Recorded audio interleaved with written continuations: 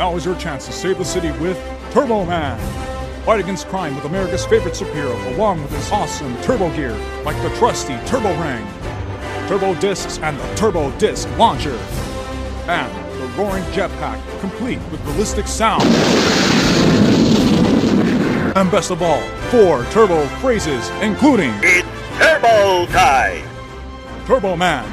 Available exclusively at Walmart. Sold separately, batteries not included.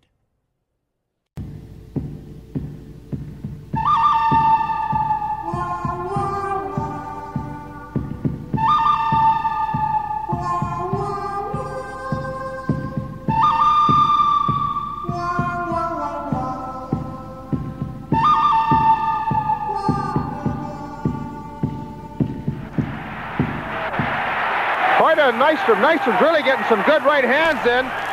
Gillies is down with Sandstrom. Somebody better help Sandstrom. Everyone must be held accountable for their actions. You cannot see your star carried out in a stretcher and do nothing about it. Oh my! Did Mick plant one on C-Card? Wow! You can't put a bounty on a man's head. I just did. Spinning. Who's he going to go after? The puck drops and Baumgartner goes right to King, flashes him. But just a minute, Al Arbor has won 4 Stanley Cups, so don't start telling Al Arbor what to do, you and John Davison. Take care of Mason Tucker. Here's Franz Carlson.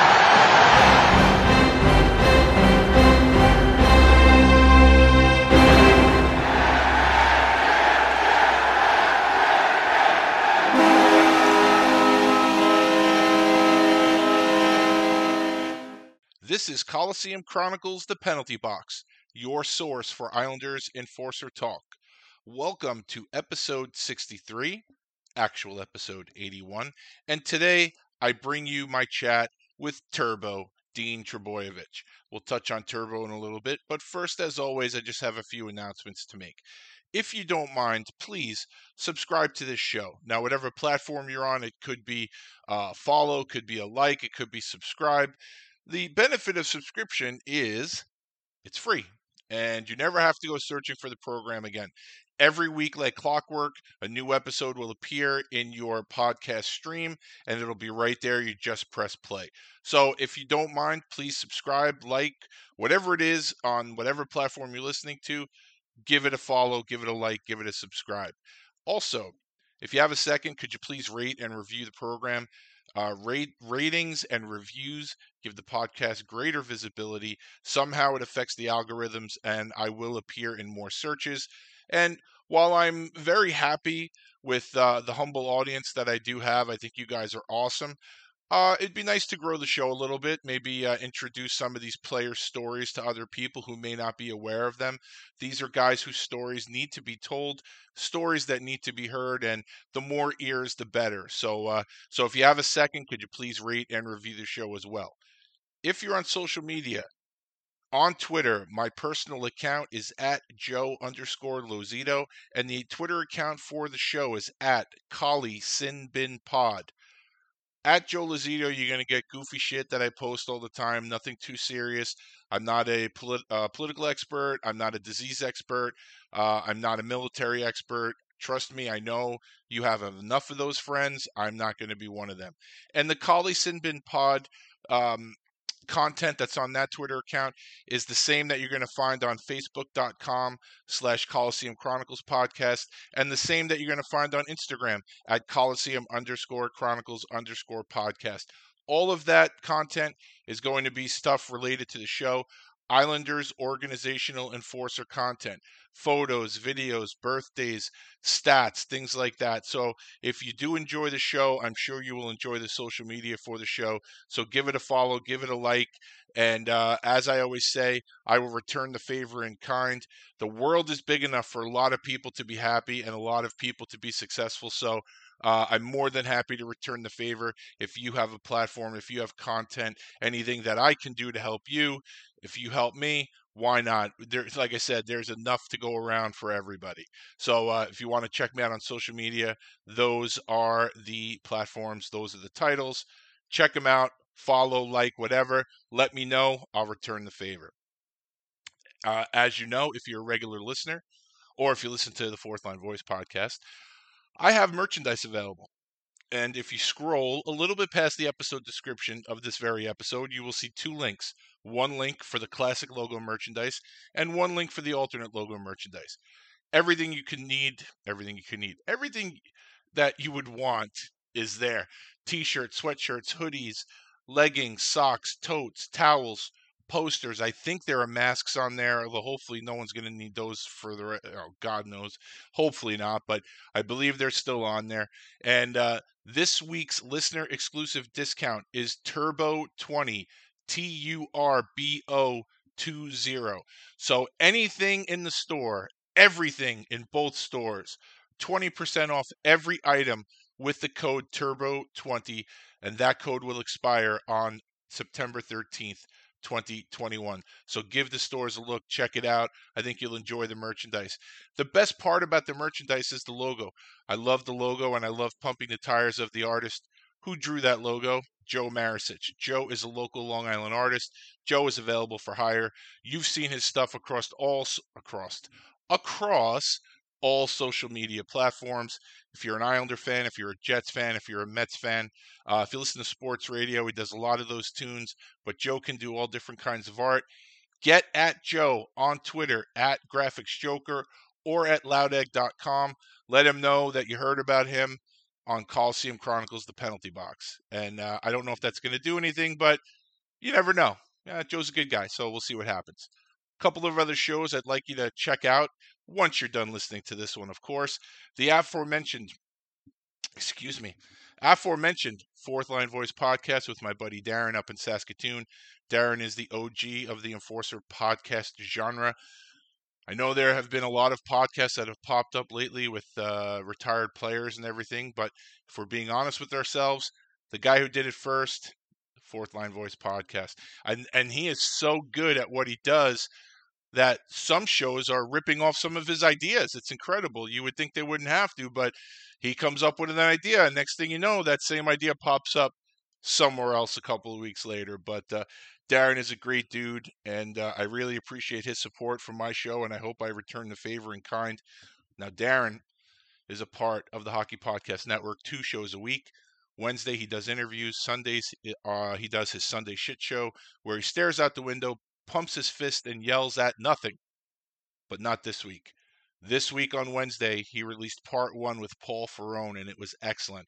I am a huge Paul Ferrone fan, one of the most underrated guys who has ever played professional hockey.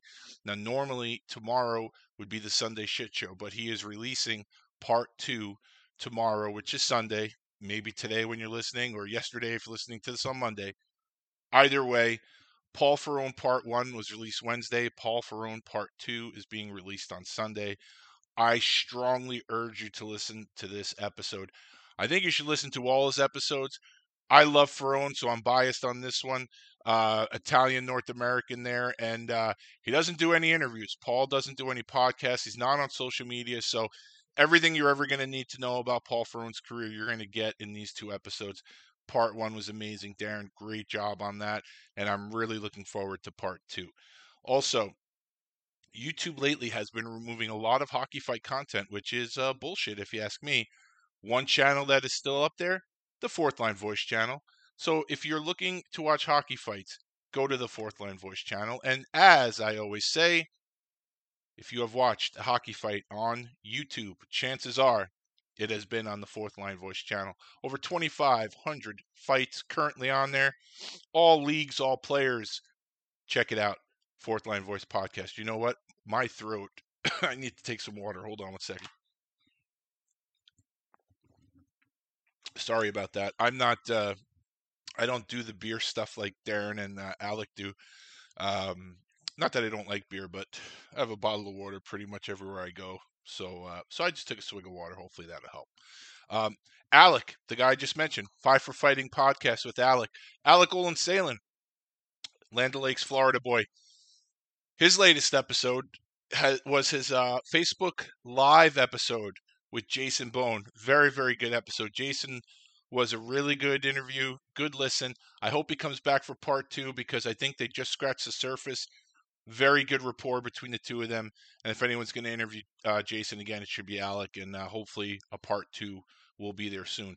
Alec, he's the wonder kid. He does these Facebook Live, I think using Zoom. I honestly don't know. I'm a dinosaur. I have no idea, but I love this thing he's doing. And definitely, if you can't catch the interviews live, they're usually done on Fridays in the Enforcer Appreciation group on Facebook. So you might want to join that. And Alec does his interviews Friday nights, and then he uploads them for his usual Tuesday podcast slot. So if you can't get to them on Friday, I almost never get to them. Well, almost never. So far, I've been able to get to 0 of them. So I usually listen to them on Tuesday. So, but if you're near a computer, near your phone on a Friday night, you want to see a good interview, check out Alec and Facebook Live in the Enforcer Appreciation group on Facebook. Join it. Even if you don't watch the interview and you want to listen to it on Tuesdays, definitely check it out. Some pretty good guys in that group. Some assholes, I'm not going to lie. I was going to say, as I always say, since I seem to do that a lot, I'm going to start putting a jar here for all the stuff I repeat. But social media is a microcosm of society. So while I think most people are pretty good people, you have your share of assholes, and the Enforcer Appreciation Group is no different. But please do not let that deter you from it. There is a massive cleanup going on right now, trying to weed out the assholes and make it a more enjoyable place. So check out the Enforcer Appreciation page. Check out the 5 for Fighting podcast. Third podcast I want you to check out, currently in hiatus, is the Bucket Drop podcast with Bobby Longgrass. I would imagine within the next month and a half, Bobby will return. Bobby does shorter episodes, 20, 25 minutes, focusing on his team, the Montreal Canadiens, Ottawa Senators, and the Toronto Maple Leafs. He also discusses combat sports, discusses betting. Good stuff, quick hit episodes. Check him out. I don't know when he's coming back, but he should be back soon. So I want you to check out those 3 shows.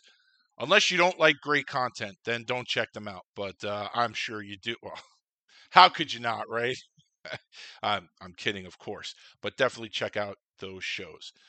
I'm going to mention it again. If you're sick of me saying it, I don't know what to tell you. Please go on my Twitter page and look for the GoFundMe by my friend Steve from WhenProbert-was-king.com. We are trying to get a bigger, better Drop Your Gloves website created.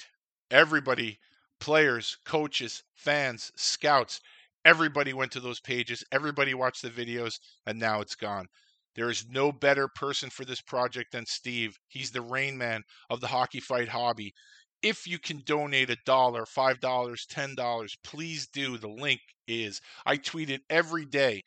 So if you go to my Twitter accounts, you don't have to scroll too far to see the post. Please give what you can. And if you can't give anything, please retweet that tweet. Let's get the word out there.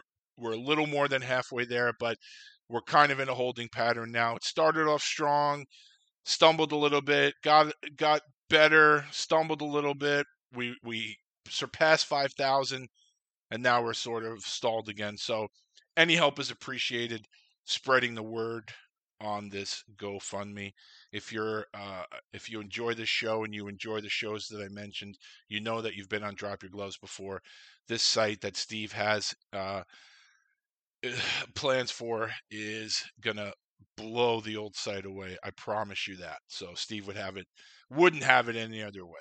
So just a couple of hockey things that I want to touch on before we get to my interview with Turbo, Dean Trebojevic. First, the league announced that NHL players will be playing in the Olympics. No big deal to me. I'm old enough to remember when the amateurs were in the Olympics. To me, there's just something more romantic, more poetic when see my voice cracked.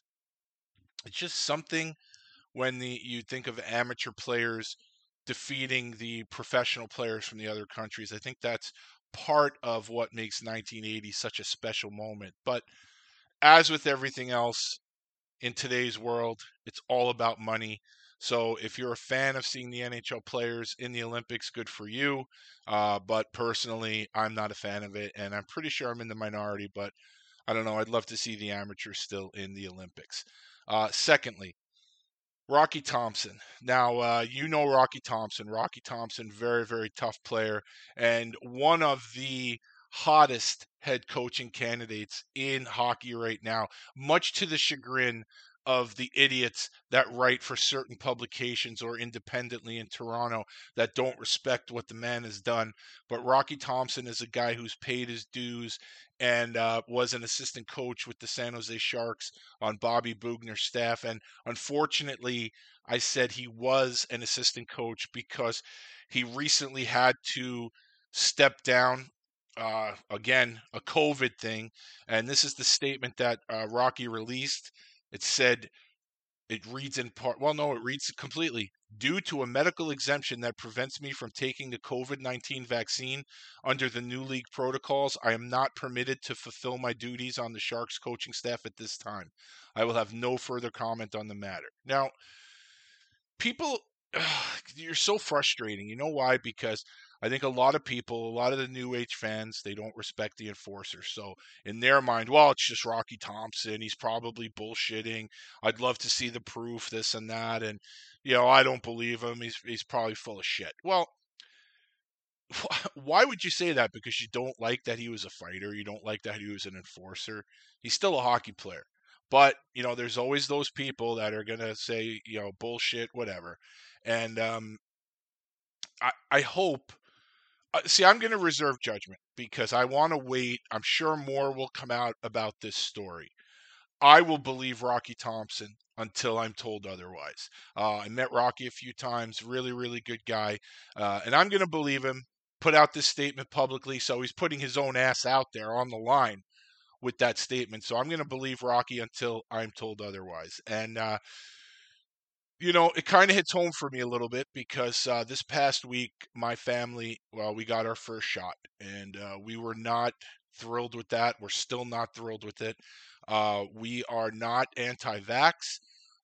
We just, we're not comfortable with it. And, some people think we're crazy or whatever. It just was something that since it hasn't been out long enough, and I know people say trust the science and all this other stuff. Well, listen, you know what? I don't know what to say. We just were not comfortable with it, but I'm going to need it to work in New York City because New York City is an absolute shit show. I don't think you can use a public toilet in New York City now unless you show your papers, and you can't go anywhere in New York City. And all of the houses that have performances are requiring proof of vaccination. All of the houses in our union, I believe, are requiring the double vax. And, I don't have a choice. So even though I'm not comfortable with it, I had to get my first shot. And my two sons, since they go to schools here in New York, also had to get their first shot. They have to get their second one in a few weeks when I get mine. My wife, of course, did not need it. And but we're a family, we stick together, we're all for one for all, so she got it with us. I know there are people that say, well, you have a choice. And yeah, if you want to talk about going places like sporting events or movies, if well, really anywhere in New York City, you need to have your vaccinations. And yeah, it is a choice. If you don't want to get double vaccinated and you can't go to sporting events and everything, yeah, then you made your choice. But it doesn't really apply when I'm one half of the people in this house that make money to support this family, and my kids need their education. So it's not that easy. Well, I've heard some imbeciles say, well, why don't you just move? I mean, that's just idiotic. Anyone that's ever moved before knows that's easier said than done. And then where am I moving and where am I working and where am I moving and where are my sons going to school? So I never talk about this stuff on social media because for as much as I talk about the subway incident and everything, other than that, I'm a pretty private person and it's nobody's business. But with this whole thing with Rocky Thompson, I was not happy because it's not like he's making a choice because he doesn't want it. he cannot take it due to a medical exemption. So we got it. We're not happy about it, but 75% of this family needs it to pursue their life. My sons need it to go to school. I need it to go to work. We're not happy. That's for sure. We're not happy about it, but I'm not posting about it. I'm not doing anything, and I really won't talk about it. If anyone posts about it on social media, I'm not going to get into it. If you want to message me, if we're friendly enough where you want to message me, that's fine. But really, it's very simple. We wanted to wait as long as possible and see what happens. So, but we weren't given that opportunity, and now we just wait and see, and hopefully nothing happens down the road. So, excuse me. So, but it's not about me. This was about Rocky, and hopefully, if this is true and he had to step down because his medical exemption was refused, I hope he sues the league, and I hope he gets whatever he's looking for, because if it is a medical exemption and they're forcing him to step down because of it, I think that's garbage. So, but like I said, I'm going to believe him for now, and until I'm proven otherwise, I stand with Rocky, and I wish him all the best. Something else I want to touch on, basically talking about people and their opinions. You know, social media right now, well, social media forever, but let's talk specifically with the Islanders. So obviously with these vaccines, teams have made it very clear, if you want to attend their games, you got to be double vaxxed. You got to show proof of vaccines, right? And hey, they're independent businesses. I respect that. That's their rules. If I don't like it, I don't have to go to the games. I get it. That's it. I know there are people that have complained about that, and I know there are people who think it's the greatest thing since sliced bread. Yes, let's make sure everybody is vaxxed. Let's make sure everybody is this, everybody is that. Way to go, team. Way to go, Islanders. And again, all the teams, I believe, have done this, but let's stick with the Islanders here. Way to go, Islanders. Way to stand strong and care about your fans and all this other stuff. Make sure everybody's double vaxxed. You know what? Excellent. Because me personally, I don't care if you're double vaxxed, and I don't care if you're vaxxed. It's none of my business. You do you, let me do me. Okay? But the funny thing is, if you remember when the Islanders got Kyle Palmieri, and he had to shave his beard. Oh my goodness, then all of a sudden, well, that's archaic. I know that he should sue the Islanders. What kind of a policy is that?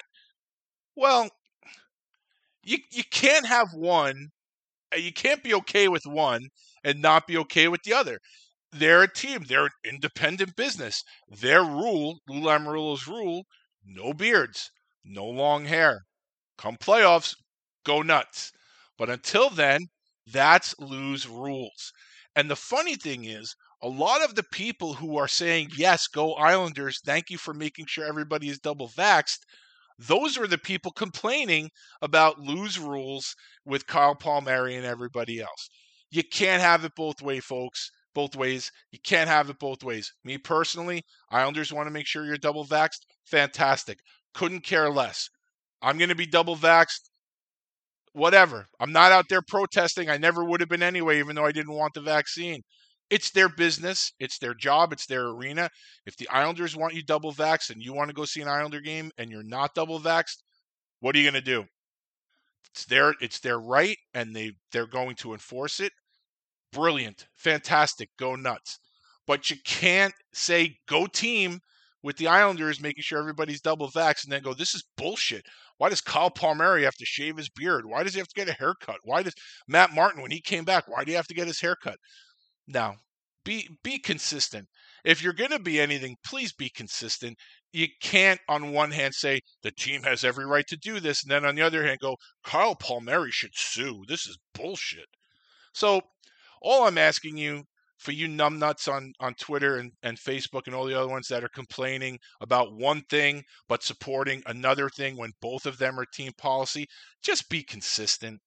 Just really remember, the internet's forever. Just remember what you posted about one thing and apply it to the other thing. That's all I'm asking. Is consistency too much to ask? Finally, the debut. Well, I guess there's two more things. The debut of the Danbury Trashers documentary hit Netflix this week, Crimes and Punishment. Man, what a great documentary that was. Now, I've watched all of the documentaries that they've put out so far in the series, and they've all been really, really good. They've all been well done. Malice in the Palace was excellent. There were a couple other ones I'm not going to say because I don't remember the title. One was on Bruce Jenner. One was on, God damn, why can't I remember? Christy Martin, the boxer, the female boxer. Really, probably the, the first big name combat sport female that, God, was she an ass kicker. Really, really good episodes.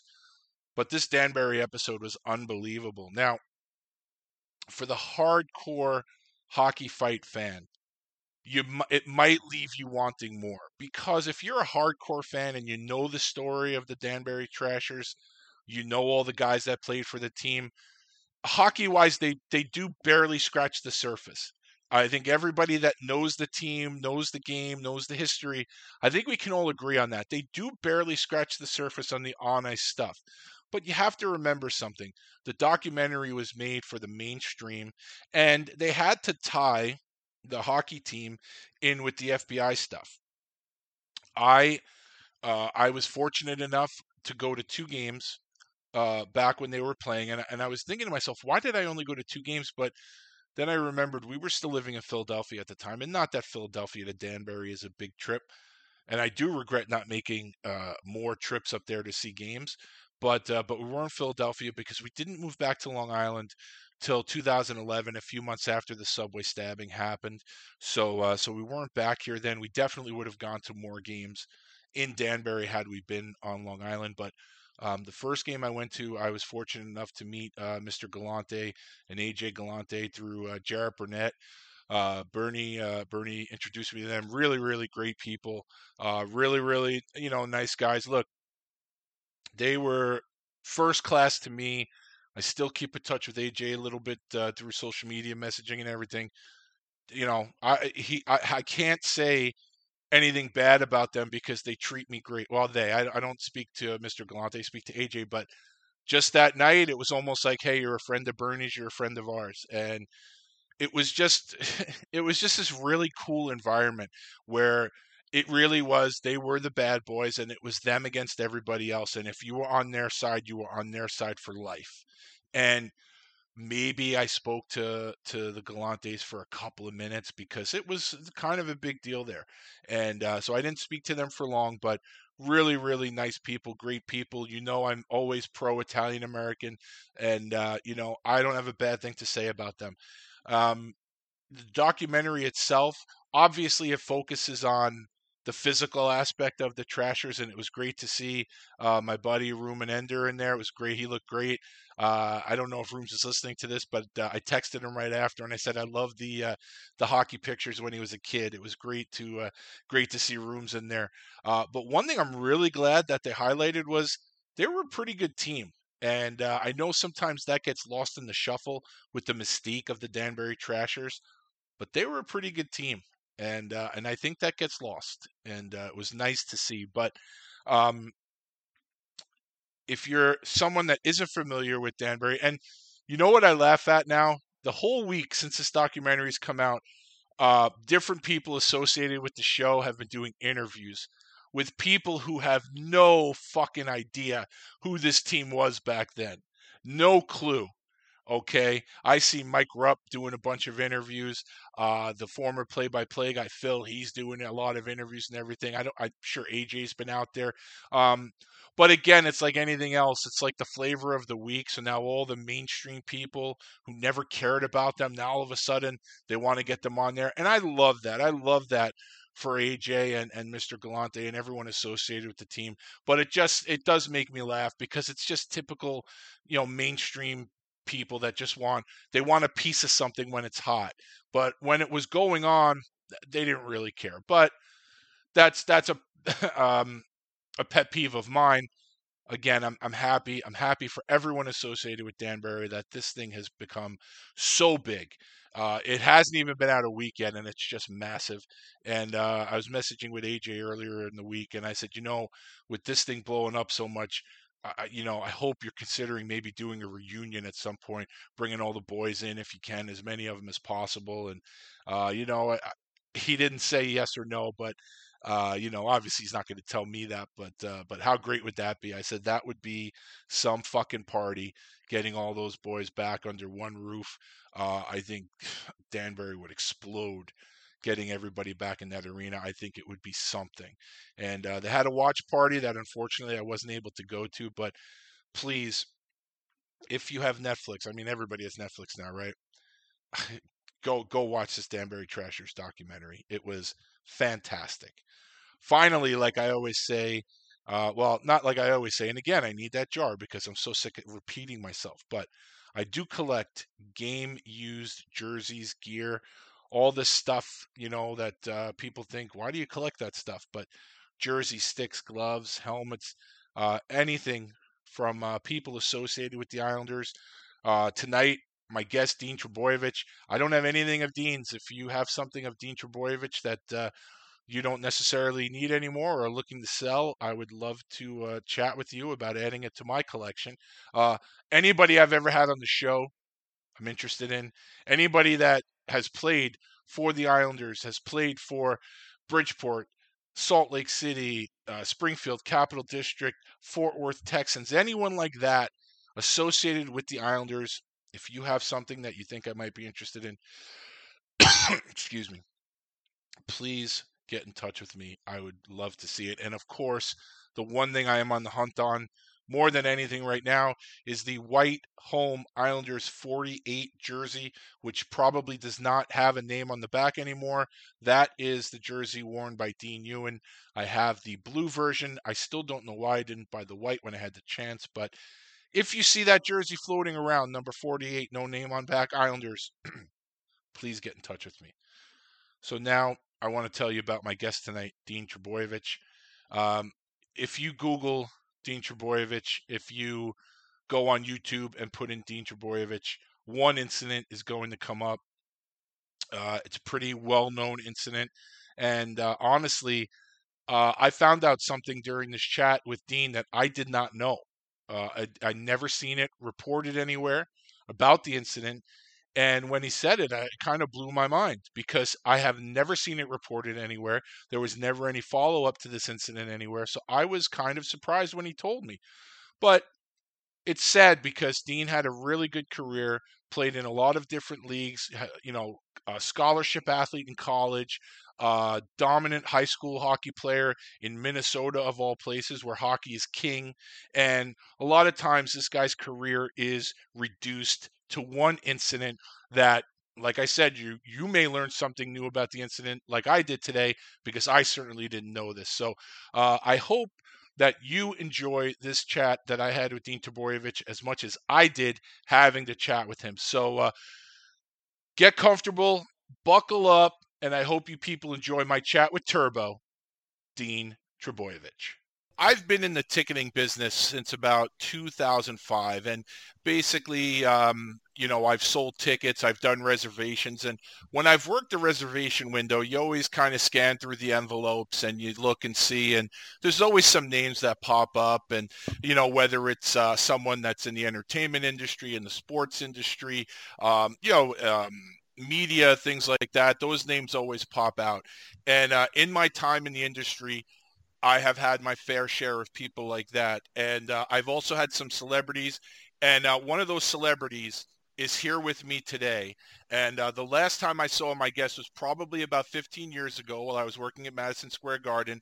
And I believe he was there. Believe you were there with your wife to pick up tickets. I just don't remember what you were there to see. So, Dean Trbojevic, first of all, thank you for joining me. And second of all, do you remember what you were at Madison Square Garden to see? Well, I'm happy you got me here, Joe. I do remember Scotty Gomez with the New York Rangers versus Pittsburgh Penguins. I'll never forget it because Crosby was playing. It was a hell of a game. Rangers won. And I got to say that you really got me. It just took me 2 steps back because you called me out, and I thought, how did I piss this guy off? And you got me. And then it dawned on me who you were back, but it was so odd getting called out in the ticket line trying to pick up tickets to go to a game. So just definitely caught me off guard.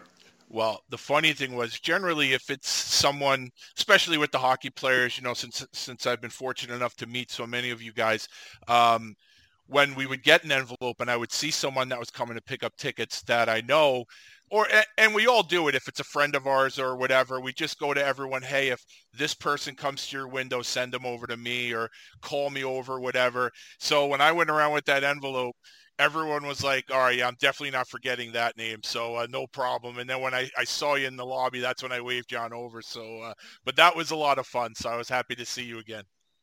Definitely a unique name. There's only so many out there that needed a vowel. My family never knew that when they entered the country. So, well, Dean, once again, thank you for doing this. And so we're going to start with your hockey journey here. And my first question that I ask everybody is, when you were a young kid skating maybe on the frozen lakes of Minnesota, I believe you were born in Bovey, Minnesota. If you're skating on the lakes of Minnesota, skating in a rink in Minnesota, who were you as a young man? And by that, I mean, when I was here on Long Island playing street hockey, I always wanted to be Clark Gillies or Bob Nystrom. Who was a young Dean Trbojevic? Well, surprisingly, it was I used to love the Broad Street Bullies, and Bobby Clark was one of those tenacious ones. We didn't get to see many hockey games because, one, we never had cable, but it was more stories on how gritty and tough people were, and I wore number 16 growing up when you're in the sports, but I played multiple sports. So I played, football, hockey, baseball, even ran track, and we did about everything up there. But I used to love all players with tenacity, and Bobby Clark was that gritty guy. And I was going to ask you about playing the 3 sports. A lot of times the sport that a person ends up playing professionally wasn't even their favorite one to play. It may have been just the one they were best at. Was hockey your favorite, or would it be football or baseball or track? Well, surprisingly, I really had a passion for football, but I think my dad and I had a heated thing, and I never even played football my senior year, although I led the team in tackles, and I really thought I was a pretty decent football player, but in all reality, I was too small at 6 foot. I don't think I was fast enough. In a 40 perspective, I could run a 4.8, but at only 200 pounds, you're just not good enough. And I don't know how it translated because I was certainly pretty fast on skates, but as a runner, pretty average. But football, definitely, I definitely have a passion for it. Still watching it on TV. And, of course, the Vikings are my team, and I take a good swift kick in the balls every year from those guys. But I'm still there. Well, still got my Calvin Cook jersey. So. Well, as a Bills fan, I'd like to thank you for Stefon Diggs. He's been a wonderful addition to the Buffalo Bills, and for Josh Allen here. So I'd like to thank you for Stefon Diggs. Oh, son of a bitch. You had to rub that in. Well, even though we're about the same age, I think the Vikings have had a little more glory years than the Bills. So I've been through the ringer with my team too. But talk about a missing piece. He was unbelievable for them last year. So, unbelievable. Thank you for that. All right. Yeah. So we're going to jump to your high school. And I think we all know certain sports are big in certain states. And I think everyone associates football, like high school football, with Texas. And I think if you're not from there, you even know that. And I think with Minnesota, I think people associate hockey with Minnesota. How big is high school hockey in Minnesota? Well, it still is very, very big. And where I grew up, there's nothing else really to do. Sure, there's other sports, but pretty much everybody is groomed to play hockey, and you get a large number of who's ever available in the area, and that's what you do. You're going to play hockey. Even the people that didn't, it just carries on. It's like everybody's associated at some level to hockey. So what do you do on a Friday night? Everybody goes and follows the high school hockey team. Unfortunately, they only play, 20-odd games a year, which is kind of silly to me, but that's all they'll play in high school. But it's glorified. They have bands. They have a high school band. They got a cheerleading squad out there. It's pretty much full blown. It's a big event, and everybody gets hyped up for one game. So you train all week, and then boom, Friday comes, and it's just 100 miles an hour. Yeah. So it's a big deal. And I would imagine it gets very provincial within maybe different sections of towns where you might have a high school a couple of miles away from another high school, and there's sort of that rivalry between towns.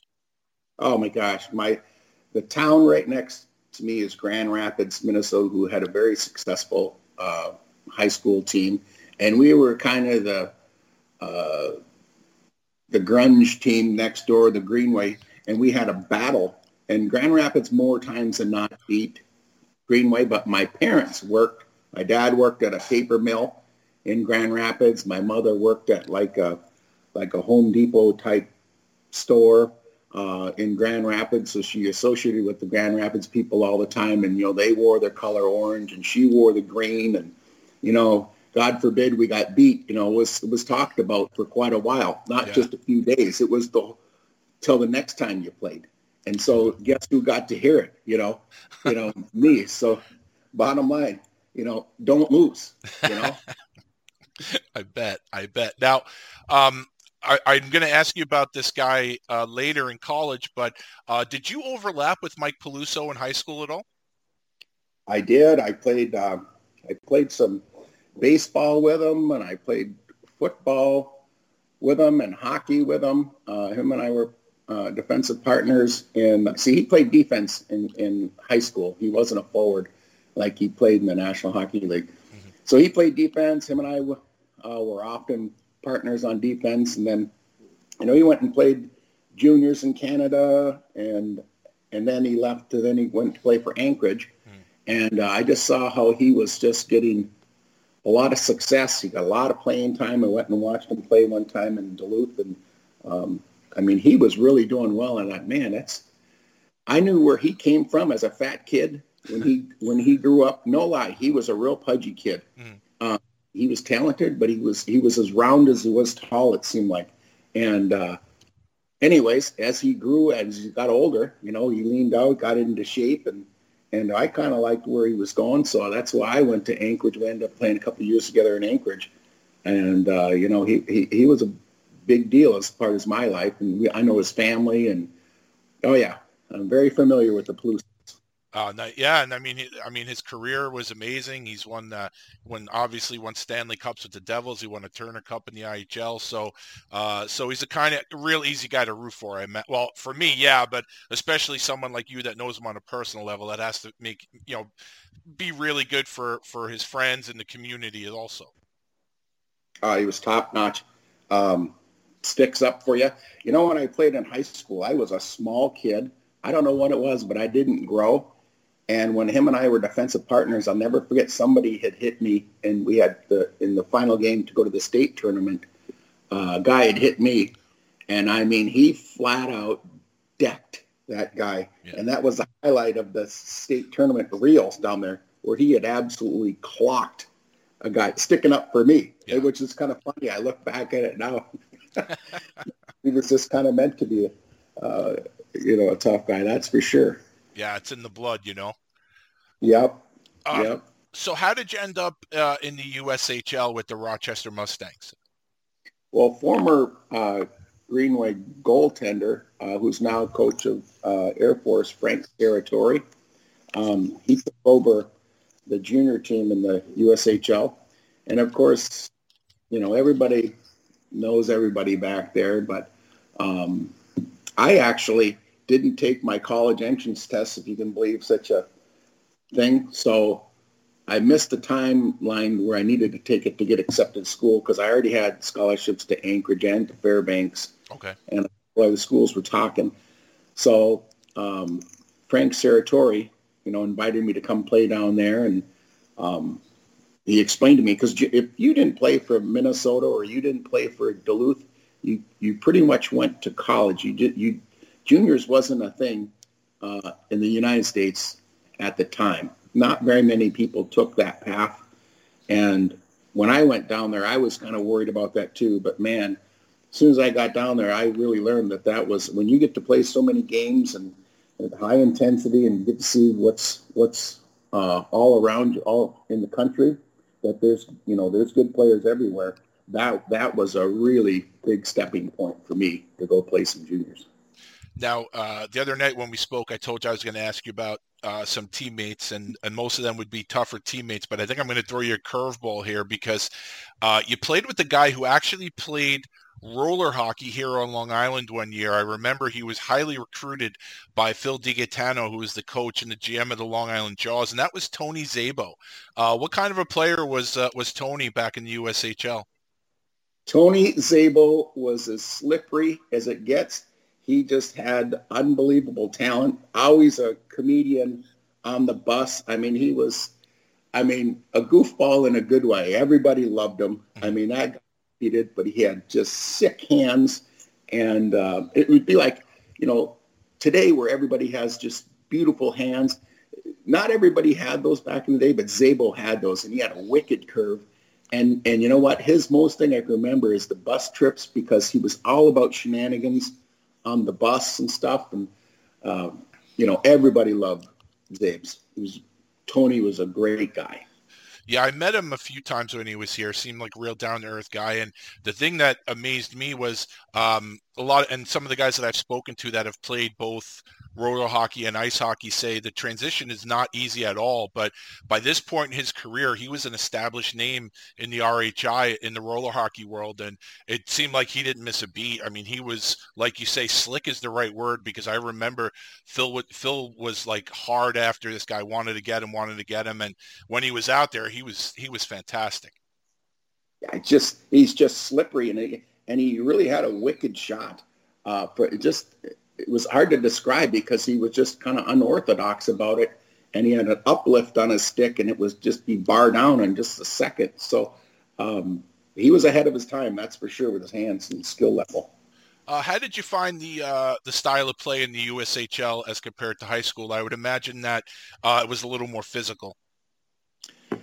Yeah, I say it was as far as physical all the time. High school was because there was a lot of football players. Everybody liked contact and stuff. So contact was always there, I think, in big hits.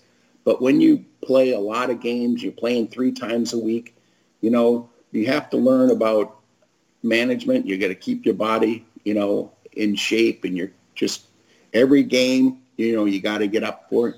And so it's not waiting until Friday, to play. You're going to play on a Tuesday and a Thursday and a Saturday or something like that. And you better be ready, because you're going to be pushed every single day. And I pretty much always was a physical person on defense. So, believe me, Frank Serratori let me know if I wasn't playing physical enough for him. So we played rough, that's for sure. And you won a national championship with Rochester, correct? That's right. We beat Detroit CompuWare national championship game. That was pretty thrilling. That was a big deal. Detroit had a nice club. Was that your first championship of any kind? Yes. Yeah. Oh, okay. Yeah. Nice. And it was a good group of guys. I think we had on our Rochester team eventually, I think 14 players ended up playing Division I hockey off of our team. So we had, but more of the gritty ones, not like you'd see that we're lighting the lights up a lot. They were more of the mucker type, gritty. And we had Bobby Melton from Chicago who put the puck away. Daryl Noren scored quite a few goals. But other than that, it kind of dropped off, and we just played rough, Not everyone is born with God-given talent, but work ethic is something that, you can foster and you can execute. So, colleges, I'm sure, especially the bigger colleges, you need grinders and everything. So it's no surprise that you're saying that. There's no question about it. If you can have all the talent in the world, and if you don't bring it, somebody's working hard, they're going to beat you every single time. So that year, you ended up in Switzerland. You made the USHL All-Star team. What was that, a tournament that you went to, or? We went to a tournament. The new Westminster Bruins junior team was over there, a Slovakian team, and the Swiss team. And out of that group, we played in the tournament in Lausanne, and we ended up winning that tournament, which was kind of fun. And we had we got to play with all the All-Stars. You know, I got to meet some Thunder Bay guys that I ended up being friends with for a while. I mean, it was just a great fun tournament. My parents even went over, surprisingly, and got to see that part of the world. It was just an awesome trip. Now, you said New Westminster was there. Now, New Westminster in the Western League always has these really violent teams. Did they play that old New Westminster style during the tournament, or did they keep it clean? I got it. No, they were wicked over there. Yeah. So they Link Gates, Darwin McPherson, Brent Hughes, and I'll never forget this, and I'll probably get myself in trouble for saying this, but Brent Hughes was when we played him, they tried to intimidate everybody out there, and Brent Hughes wasn't a very big guy, and I'll never forget. He was just running everybody out there and calling everybody out, and he was just chirping me pretty hard, and you know, if you got in a fight, they would likely throw you out. You know, if it was kind of a skirmish, they would have thrown you in the box, and I didn't want to get thrown out. And I thought, boy, would it just be nice to just kick the living, crap right out of you. Well, we come down and I ended up in the IHL playing against them in Houston. Mm-hmm. And we kind of had a line brawl going out there, and him and I were at center ice, and I hung my hands aside, and he would not fight me. I punched him in the face like 2 times, and he would not fight me. I'm like, all I could remember is back in that event, like, you were calling me out. Well, here's your shot. And we never had a go, but I just kept thinking about that moment. Like, well, here's your time now. And this was years later. Yeah. Oh, that's hilarious. I mean, yeah, like I knew that, we had discussed this all-star team, and you discussed Switzerland, but we didn't discuss that New West was there. So as soon as you said that, I'm like, oh my God, New West. They always have a bunch of enforcers, and they play physical. So I said, I have to ask you about this. You told about Hughes and McPherson. I know I don't know if Spenrath was there at the time, but they always had tough players. Yeah, I don't know. I'd have to look at that roster. I don't remember, but I remember Link Gates for sure. Yeah. Oh yeah. Mm-hmm. I'm pretty sure he got thrown out. I mean, they literally, they went after everybody and just intimidated everybody. Their box was just penalized heavily. It was just kind of their thing that they were there just to fight. But our group wasn't going to be pushed around. So we rose up to it, and I think we beat them pretty good. Yeah. On the scoreboard. But I'd have to look back at the score, but I just remember I know we beat them, but I thought it was by, 3-4 goals. Mm-hmm. But I may be mistaken. I might have to look at that. But intimidating wise, Link Gates is a big man. Yeah. So is McPherson. They're intimidating, and they're used to fighting. And at that time, we would in the USHL. There's not very many fights at all. Maybe there's one every 5 games or something at that time. Right. So as you mentioned earlier, you ended up at the University of Alaska Anchorage. Did you have other options that you were considering? Like I think you also mentioned Fairbanks. Was it always Alaska that you wanted to go to? No, I wanted to be a Minnesota Golfer. They took Lance Pitlick over me, who had a hell of a career. But when everybody wants to be a golfer, they can kind of thin the scholarship money out, and you have no money. I was looking, a couple schools were talking, but they never came through, like Colorado College and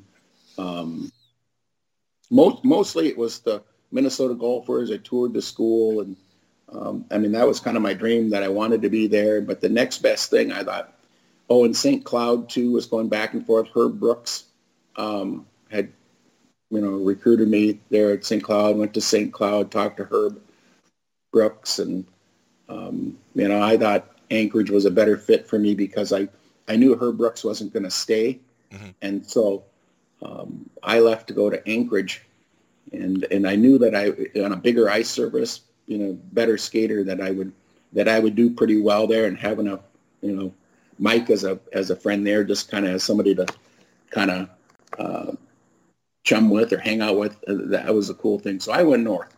So that was why I made it north. Now, how did you find the transition to the college game? And in addition to that, I want to ask you, it's something I ask all the college guys, because it's a debate, and most of the time everyone has the same answer, but I always like to ask guys who did it. I think the college game is way dirtier than the pro game because everyone in college is wearing the full cages and everything. And no matter how big you are or how small you are, everyone thinks they're King Kong out there because it's very hard to hurt someone wearing a full cage. As someone who played both pro and college, which is a dirtier game? There's no question college, because once again, here they are playing, a 2-game week, and everybody gets amped up, and they train differently when you're in college, shorter schedule, and there was way more lifting at that time and stuff like that, and you're really protected with a lot of gear and the face mask. The sticks are high all the time. Even though inadvertent sticks, got your face got protected, but as soon as you get up where you're not wearing a face mask in the pro, instantly, and anybody who's really tough, you try to take a liberty check on somebody in the pros, well, you're going to be tested right there, typically, and somebody's going to call you out, and you're going to have to stick up for yourself. And so it's patrolled definitely at the pro level. In college, you can be 155 pounds and, run around and, nobody's going to fight you because they don't want to get thrown out of the game. So in the pros, it's who cares? It's 5 minutes, Yeah.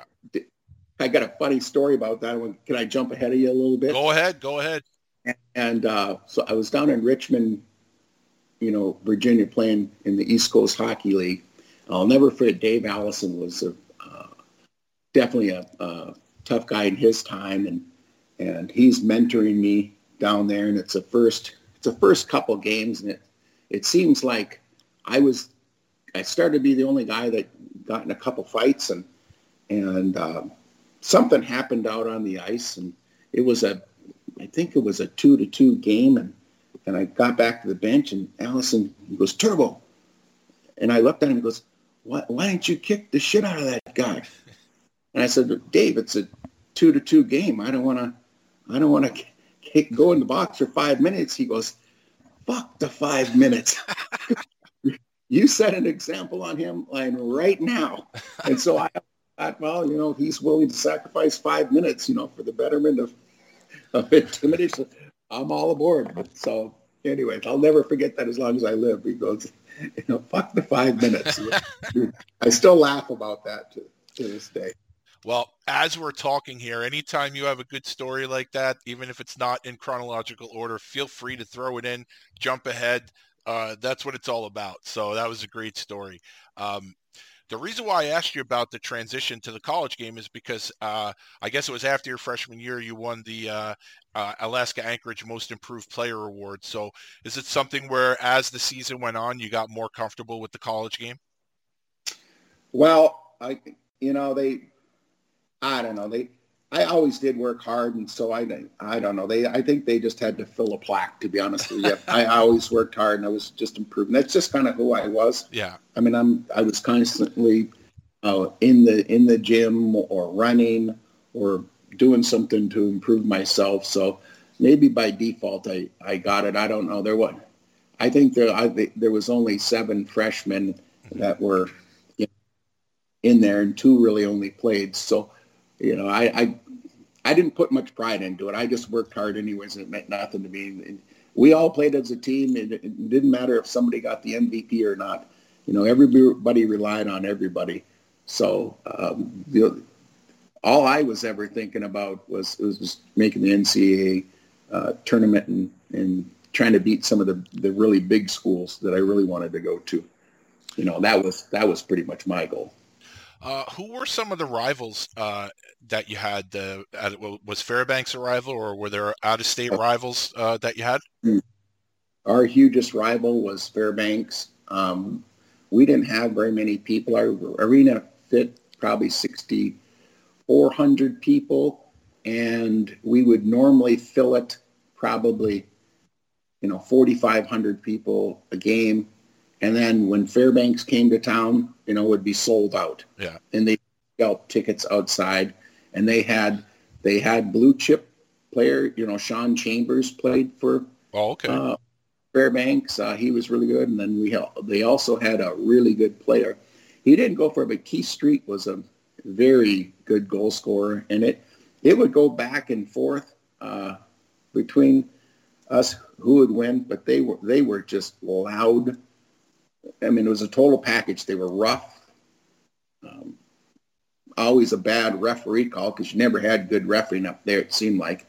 Just a crappy call could turn the tide, and the fans would be pissed. And you go up to Fairbanks, and it's just an absolute different world up there. And you go play a game up there, and the fans, I mean, they're throwing stuff on the ice, and it's a rowdy place, that's for sure.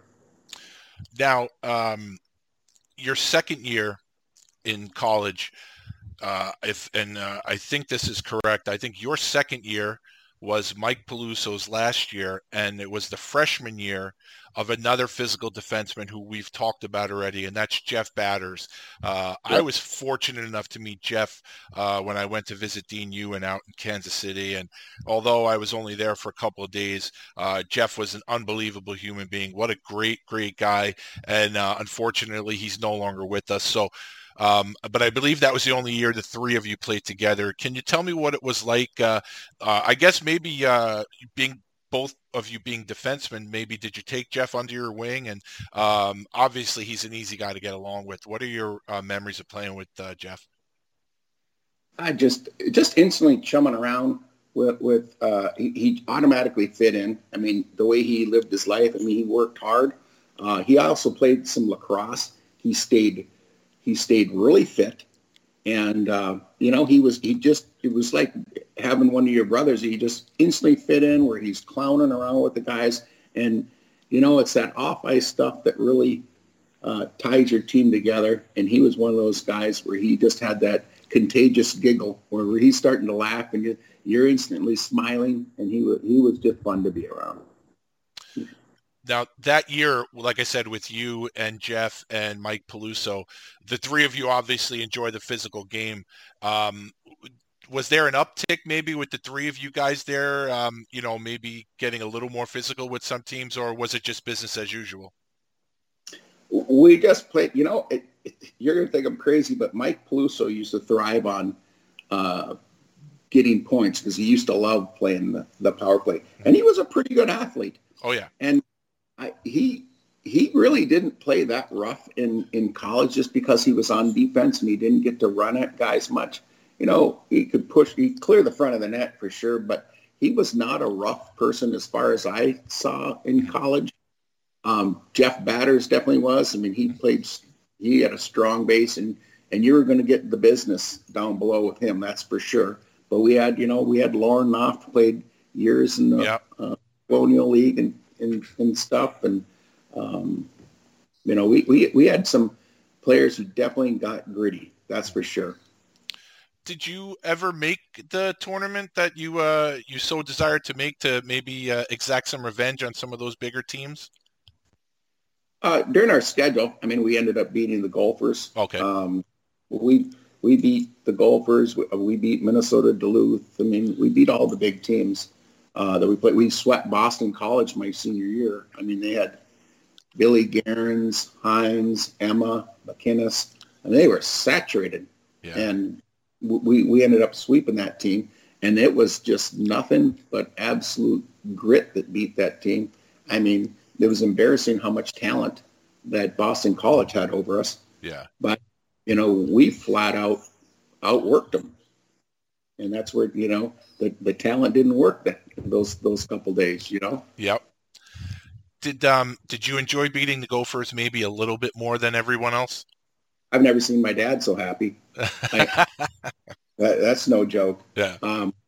We went in there and we literally ran them right out of the rink. We were so physical with those guys. And I remember I hit one guy and the door wasn't really closed on their bench. I ran them right through the bench. But every hit, I was following through as hard as I could. And I just had to play so much harder just because I just wanted them to know that they definitely made a mistake not picking me up. So I definitely played as hard as I possibly could when I played them. That's for sure. Well, that reminds me, being that you're a football fan, you've obviously heard of Jack Lambert, who, in my opinion, is the greatest of all time linebacker. I love him. And there was a thing where Jack Lambert was a Cleveland Browns fan growing up, and he always wanted to be drafted by the Browns. And when he wasn't, they said he made a point to make sure they regretted it every time the Steelers played the Browns. So you're in pretty good company there. Yeah, big fan of Lambert. Yeah. What the attitude on that guy. Oh, man. All right. So you told me that in your 4 years of college, you were only involved in one fight. You care to tell that story? That I remember. Okay. I mean, okay. There was always somebody got punched in the head somewhere. But I remember we had a line. Well, at the end, it was at the end of the game, I believe, last play, and it got together, and all of us were out there fighting. And the Michigan Dearborn guy ended up challenging me, and I just thought, wow, what a, here's my chance. I get to that guy. And it was so, unorthodox. I still had my gloves on, but he had his mask, and we didn't take helmets off or nothing.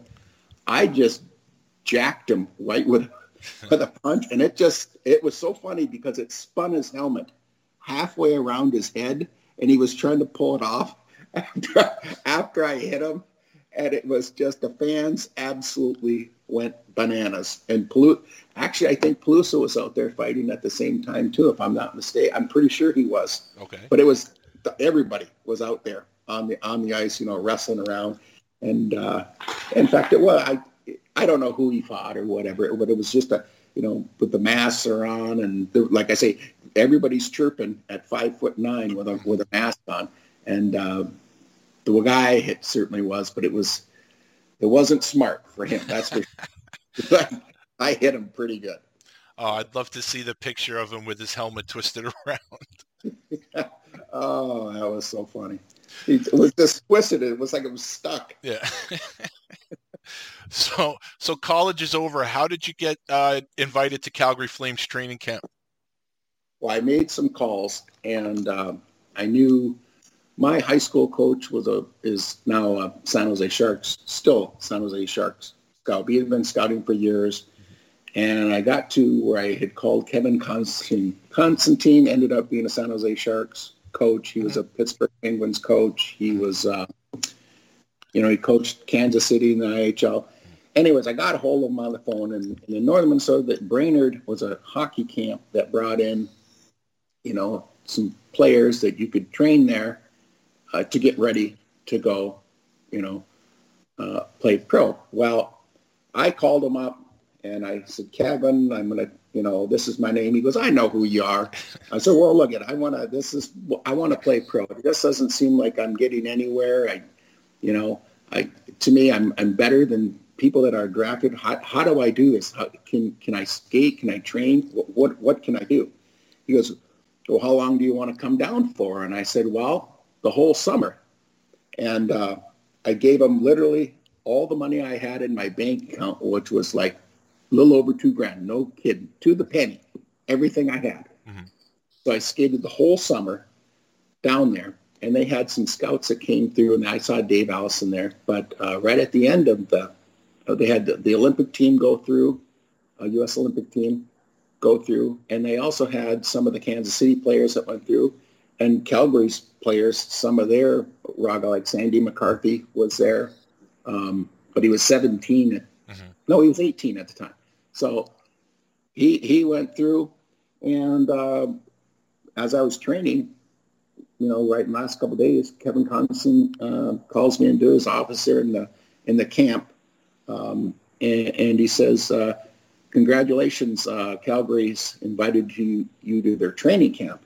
And I'm like, I couldn't hardly even talk. I was just so damn excited. I was like, Calgary, because I was in San Jose Sharks, just because of contacts, but Calgary went through, and I was so damn excited. He goes, "Well, the way you do it here, here's the paperwork. You got to sign it, and you're going to overnight this envelope. We don't do anything any other way. You're going to overnight." I said, "Yes, sir. Give me it, and I'll sign it." And I couldn't run to the mailbox quick enough to get it to FedEx overnight, for him. That was exciting. That's for sure. So that's how I ended up going to Calgary. And when you go to Calgary camp, Calgary always had very physical camps, and they had some veterans in camp. And I believe you had mentioned that you ended up fighting Richard Zemlak, who was a very, very established veteran at that time. How'd you end up scrapping with Richard Zemlak? Well, not knowing who he really was at the time until I really remembered watching the Minnesota North Stars games and watching him get in a fight. But, it was on a breakout pass. And, I don't think he thought anybody was going to hit him. And I literally blew him right off of his feet. Well, the whistle blew, and I really wasn't expecting anything. And he just skated by me. He didn't cheap shot me. He just kind of bumped my shoulder. He goes, you want to try me? And I was waiting for it. Yeah. I was really waiting for it because Kevin Constantine says, you need to do something to get noticed. I said, what do you mean fight? He goes, well, you better do something. And so I'll never forget it. Him and I went at it because I was, I worked out on the heavy bag quite often. But so I was going to throw both hands, and him and I went at it. And I remember throwing, I don't know how it happened, but I threw a couple punches and knocked him down to his back. And as he was laying on the ice on his back, he threw one last one while the linesmen were coming in kind of sideways, and he cracked my nose. And the next morning when I woke up, it looked like it was completely swelled shut. Wow. And they said that I couldn't finish the camp unless I wore a visor. And so then with my name being Trbojevic, everybody thought after that, not knowing me, that in the next inter-squad scrimmages that I was some European player, just with the visor. So, but yeah, Zemmer and I had one goal right away. Now, you also told me that you had, let's say, you almost had a fight, another incident, but not with one of the tougher guys on the team, with probably the team superstar in one of the inter-squad games. Can you tell me about that? Yeah, and I'll tell you what. Doug Gilmour was in the corner, and I was containing him, and I knew about respect. You don't hit the superstar, but I had him pinned, and he literally turned around and he cross-checked me almost in the face and got me in the chest, and instantly his gloves come off, and he's going to throw him with me. And I was just so surprised. I'm like, are you kidding me? This is Doug Gilmour. He's going to throw with me.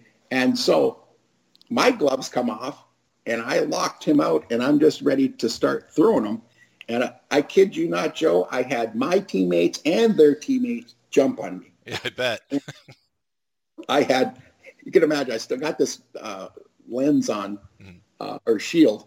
It's all full of snow, and I'm going back to the bench, and I got Doug Gilmour just chirping me along the, he's coming to get me, he's coming to get me. And I'm just thinking, yes, even my teammates and your teammates were to kick my ass, and I'm wiping out my shield. So I go in the box, and I get my shield cleaned up, and they skate, and he's with Gary Roberts out there. Their line, they score a guy. I think they had Makarov, Roberts, and Gilmour on one line. Unbelievable. Yeah. So they end up scoring.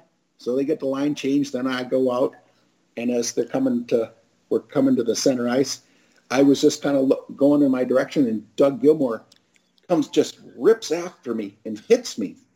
And I turn and look at Doug as if I'm gonna fight him, and Jim Kite grabs me right from behind and in a headlock and just kind of bulldogs me to the ground, and I'll never forget that, because it's one of those fights where I regretted not getting up and just cleaning his clock.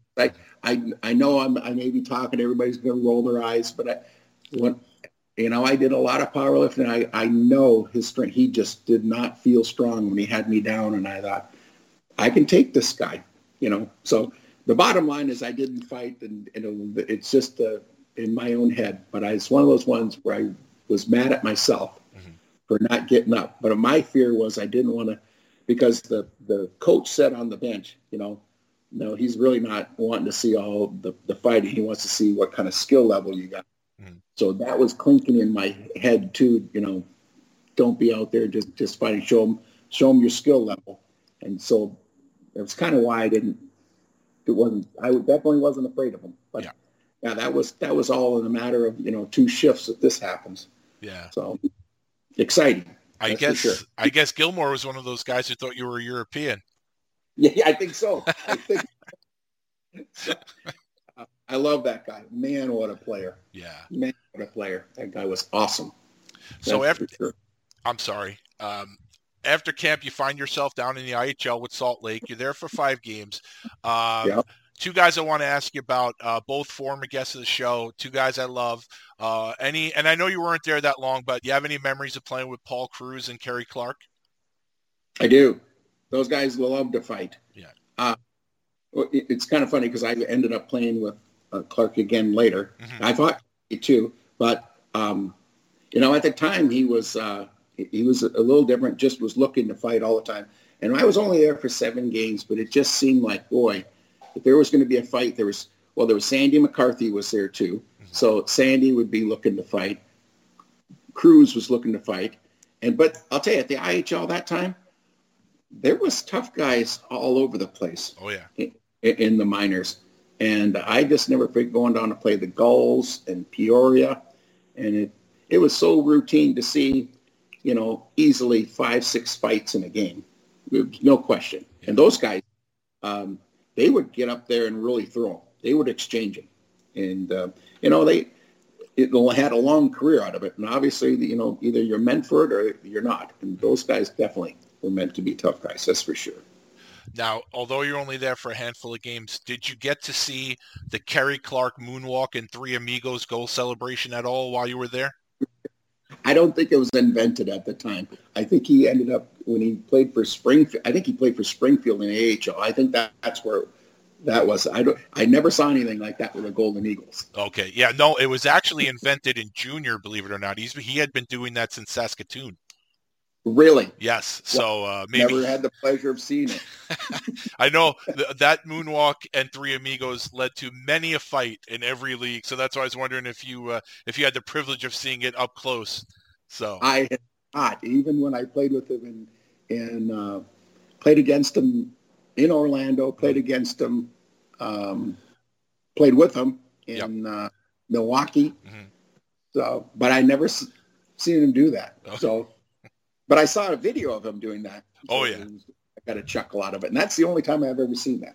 Yeah, no, it's and if anyone wants to go see it, I know there's a video of it on YouTube back from his days in Springfield. So, right. Yeah, so no, it's classic stuff. Now, talk about diving into the deep end. So now here's this kid out of college.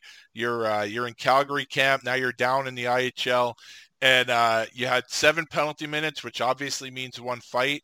And the guy you fought, not very big stature-wise, but, someone that everybody knows that's listening to this show. He spent some time with New Jersey, and that's Mitch Wilson. What was it like fighting Mitch Wilson as your first professional fight? Gosh, I had my friend try out for the Gulls at the same time, Steve McSwain. And he said, "Hey, Turbo, it's unbelievable. I get to see you trying out for, the team." And he goes, "God," I said, "You need any pointers?" I'll tell you what. He goes, "You need to get into it. You need to get into a fight." And I'm like, "Yeah, I want to go out there." He goes, "Well, if you fight anybody, don't fight Mitch Wilson." And I looked at him like, "When the hell would he say that?" I'm like, "No, I'm gonna fight Mitch Wilson."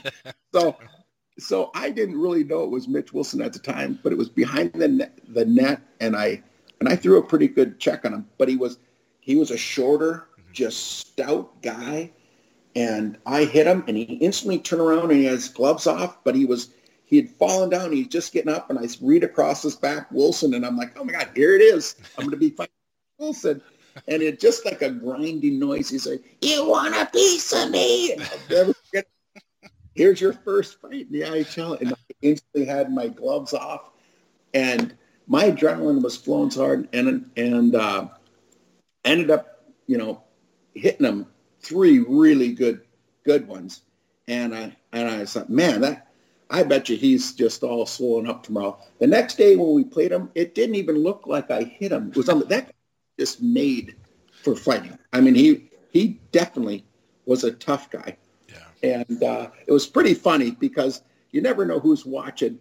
I have a friend that got back on a Navy ship down there in San Diego from Afghanistan, and he was watching late night the rerun of the game on the TV, and he's calling back home because he sees Trebojevic in a jersey. So he calls my mom, wakes my mom up. He's drunk. He says, "Is Dino playing in San Diego? I think I just seen him fighting on the TV." So it's pretty funny. Anyway, so you never know who's watching you. Some of your friends, but it was Mitch Wilson, and he was a mean, nasty. He tried to reach in and gouge my eye. I'll never forget the fight, and I was going to bite his finger. He was a nasty man. Yeah. That's old school. He's old school, man. That's it. That was the old school meeting the new school there. Oh yeah, big time. So you played 5 games there, and then later in the season you end up with Richmond Renegades. How did you end up in Richmond? Well, that's where Dave Allison was in Brainerd watching, and he before I went to Calgary, he says, "Well, listen, Turbo," he goes, if it doesn't work out for you for whatever reason," he goes, "I think you're gonna catch on a team there. But if it doesn't, would you give me a call?" And he handed me his card, and I said, "Okay, I will." Well, after the Flames released me, because I was the only guy not under contract, and so I flew to Minnesota, and I was just going to go back to school and finish my degree. And I thought, nah, the hell with it. I'm going to call Dave Allison, and I'm going to give this another go. So I called him up, all excited. And when I talked to Dave, I said, well, I want to play in the National Hockey League. I just don't want to come down. I want to develop, whatever it takes. I want to play in the National Hockey. That's my goal. And I'll tell you what, I went down to Richmond, and he played the living crap out of me. I was the first one to get called up to Capital District Islanders, and even though there was Islander draft choices on the team, I was the first one to get called up. It was quite the experience, being with Davey Allison. And he was really mentoring me at the time, running, some of the stuff that he learned, as a defenseman, and stuff that, just an extra little bit to get you to the next spot was just key for me going down to Richmond. And now this is, we've discussed a lot already, but this is still your first pro year. And you spent some time with Salt Lake. Now you're in Richmond. You mentioned Dave Allison, but the assistant coach there was someone who had a history of playing very violently and very physically, and that was Kurt Brackenberry. Did you learn any tricks of the trade from Kurt? You know what? He was our physical trainer. I'll never forget, and he would just love to, during practice, to kind of wrestle some guy. And he was a very fit man. I couldn't believe how fit he was. And anyways, him and I would wrestle and grip, and he would, show you how he was locking on the ice. And so Bragg, he was definitely helping, because he loved the rough stuff. Oh, he played that way, yeah. So there's probably some of his stuff on YouTube if you're interested. But yeah, that's another old school guy there, Kurt Brackenberry. Yeah, the couple of guys there that didn't mind the rough stuff either, and that was Trevor Converse and Andy Bizo. Any memories of playing with those two guys? Andy Bizo, yep, man, playing with him. I just never forget. He never changed as a player. I mean, he was just an antagonizer, like your Sean Avery type guy, probably 2 times worse. And He could back it up, boy. He threw some bombs, but he was always starting something. And he was a conniver. I loved him on my team. Yeah. That, but playing against him, he would absolutely drive you absolutely bananas. But pound for pound, boy, that dude's pretty tough. Oh, yeah. Mm-hmm. Yeah. Andy Beazle. Converse, he got in a couple. He did okay. Mm-hmm. But again, it was such a short time for me there, 20 games that I bet he only fought a couple times. I got you. Excuse me. So that year, the only fights that I know that you had, I'm sure you had more than the two. You had 100 penalty minutes. I know you had a fight with Corey Bolio, who was with Louisville at the time, and also Steve Shaughnessy, who was with the Cyclones. Do you remember either of those fights? I do, and it's nice not knowing, people not knowing who you are out there. And I just think, I don't know if I had the European look to me, or I don't know, because of the game, but they made a mistake. And I just remember getting Corey off balance when we went at it. And so when I spun him, I was able to hit him a few times off balance pretty good. And but you could tell, boy, he's a tank. He's a strong guy. He's a strong guy. Mm-hmm. And I wasn't in there to throw back and forth. I was going to, I just I played a strong defenseman's game, and I wouldn't back down from a fight, and I would get in it with these guys, but I was very good at wrestling, so I would try to get them off balance, and then right when they were off balance in their skates is when I could either throw with my left or my right hand, and I got Corey off balance. I remember that fight, that was kind of a short one, but I threw him off balance. I hit him a couple times with the Vega. I mean, this is so many years ago. Yeah. And then Shaughnessy, I fought right in front of our box in Richmond because I was going after one of their players around the rink who cheap shotted one of our guys, and I chased him. And that's where Shaughnessy, went after me, and then we ended up throwing him back. But that was actually a pretty good tilt. Yeah. Back and forth. Tall guys definitely got a nice reach, and we both threw quite a few punches in that one. Now, in this season where you played for 3 teams, you did score your first professional goal with Richmond. Do you remember that goal? Boy, I don't. Okay. But I remember some of the fights.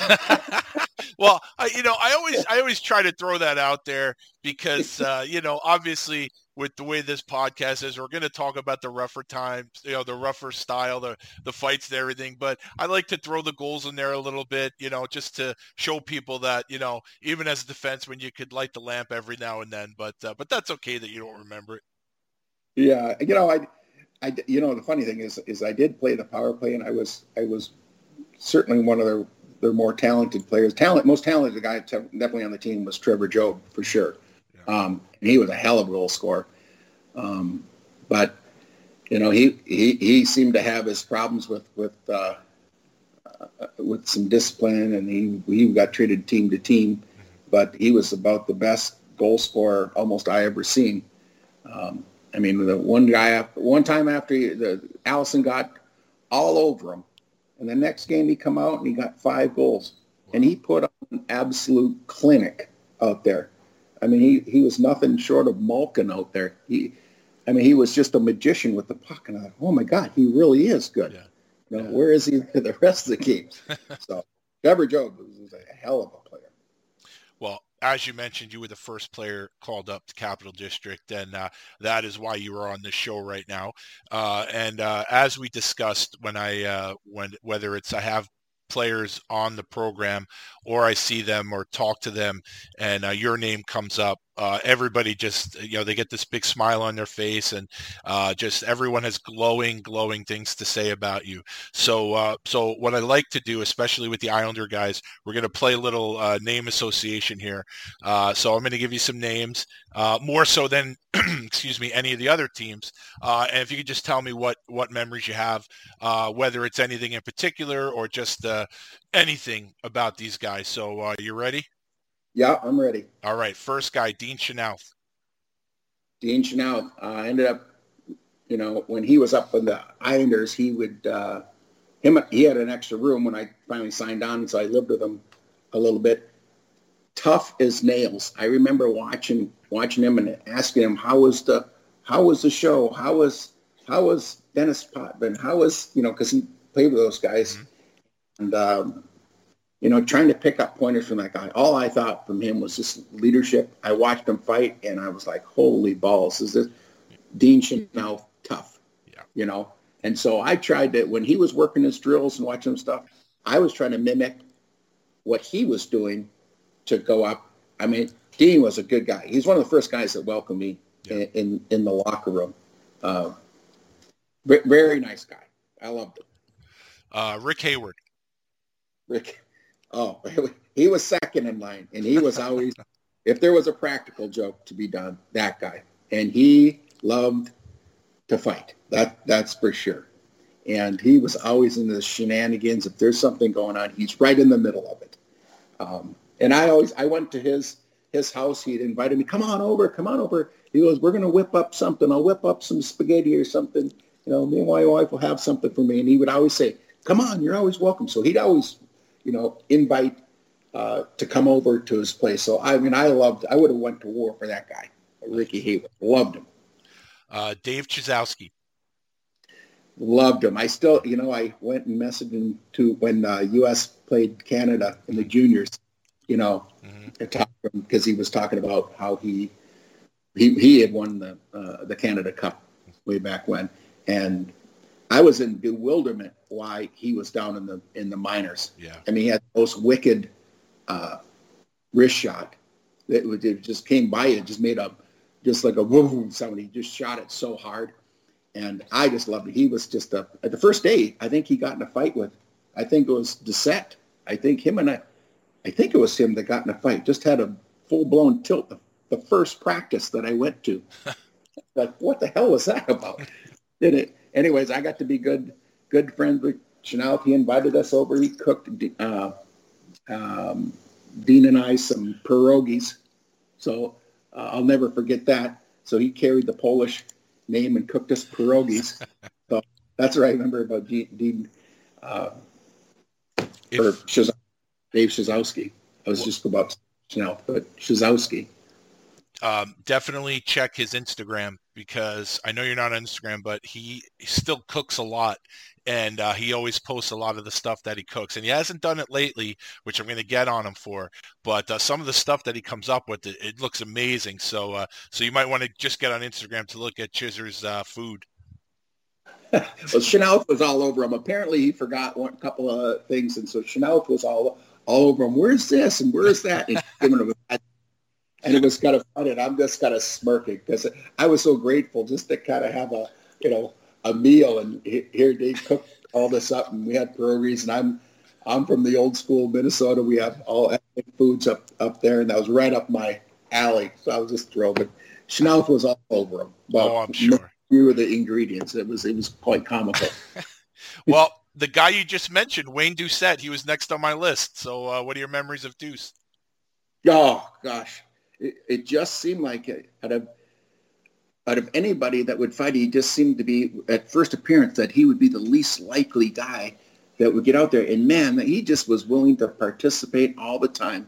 And I just remember, it's probably not politically correct anymore, but we'd be showering after the game, and we'd introduce each other like wrestlers. Yeah. And East Thunder Bay, Ontario, Wayne Doucette, and anyway, so I would do some Indian dance or something. He wasn't from Ontario, but I can't remember which town he was from in Canada. But him and I were nonstop goofing around with wrestling, imitating wrestlers, and loved it. The Macho Man and all that stuff. I was just going to ask you, do you do a Macho Man imitation? I do. I put one on TikTok about a month ago, and everybody's has been giving me crap.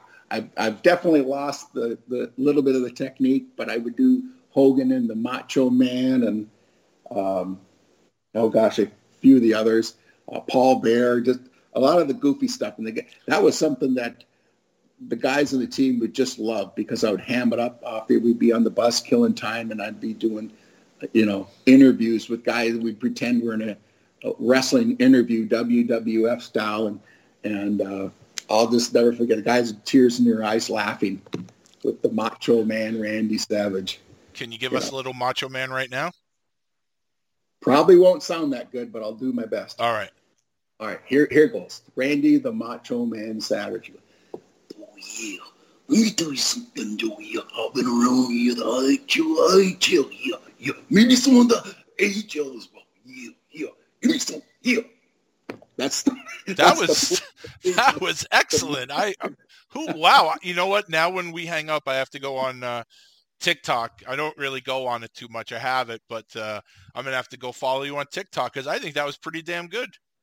I only did 2 of them. And anyways, my kids are like, you need to get on TikTok. And I'm like, what the hell is TikTok? Mm-hmm. And so they got me on there and I did 2 videos and that's all I had. And I did two Randy Macho Man things. And my wife goes, nobody knows who Randy the Macho Man Savage is. These kids don't know it. I'm like, well, it wasn't for the kids. It was for people my age. They're kind of remember the Macho Man. They know. Trust me, they know. I have no respect for them if they don't remember who the Macho Man Randy Savage is. Oh, they know. I mean, trust me, especially now there's so many wrestling documentaries out there and everything else. So these kids know who the Macho Man is. Trust me. I think your wife, I'm sure she's right most of the time, but I have to say she's wrong on this one. Yeah, I'm going to have to stay with you there too, Joe. Couldn't be more wrong. All right, next, Kevin Cheveldayoff. Oh, yeah. Chevy. Yep. Who I ran into him years later coaching, too. Mm-hmm. I loved him. He's another one that I would pick his brain for. He was hurt when I was at CDI. Mm-hmm. So I really didn't get to see him play too many games. But that was one of the best character people that you'll meet as far as being real and genuine. As Kevin was just a guy, just pure gold, is all I can say. And even down the line, when I'm coaching, I ran into him, and he comped us tickets for a whole Alaska team down in Chicago to watch the Wolves play, and saw him afterwards, and he talked to the guys on our team, and it was just a really cool deal. And he told a couple stories about me to my team. It was just a lot of fun, and it was really nice that I came across that guy because he was just pure gold, is all I can say. Yep. Dean Ewan. I used to love him, and I loved food. And, he still does. Yes. Him and I love food. And we'd be talking a few fight stories all the time. And I just remember him and I being so excited for lunch. It was being funny. So, that was probably our curse.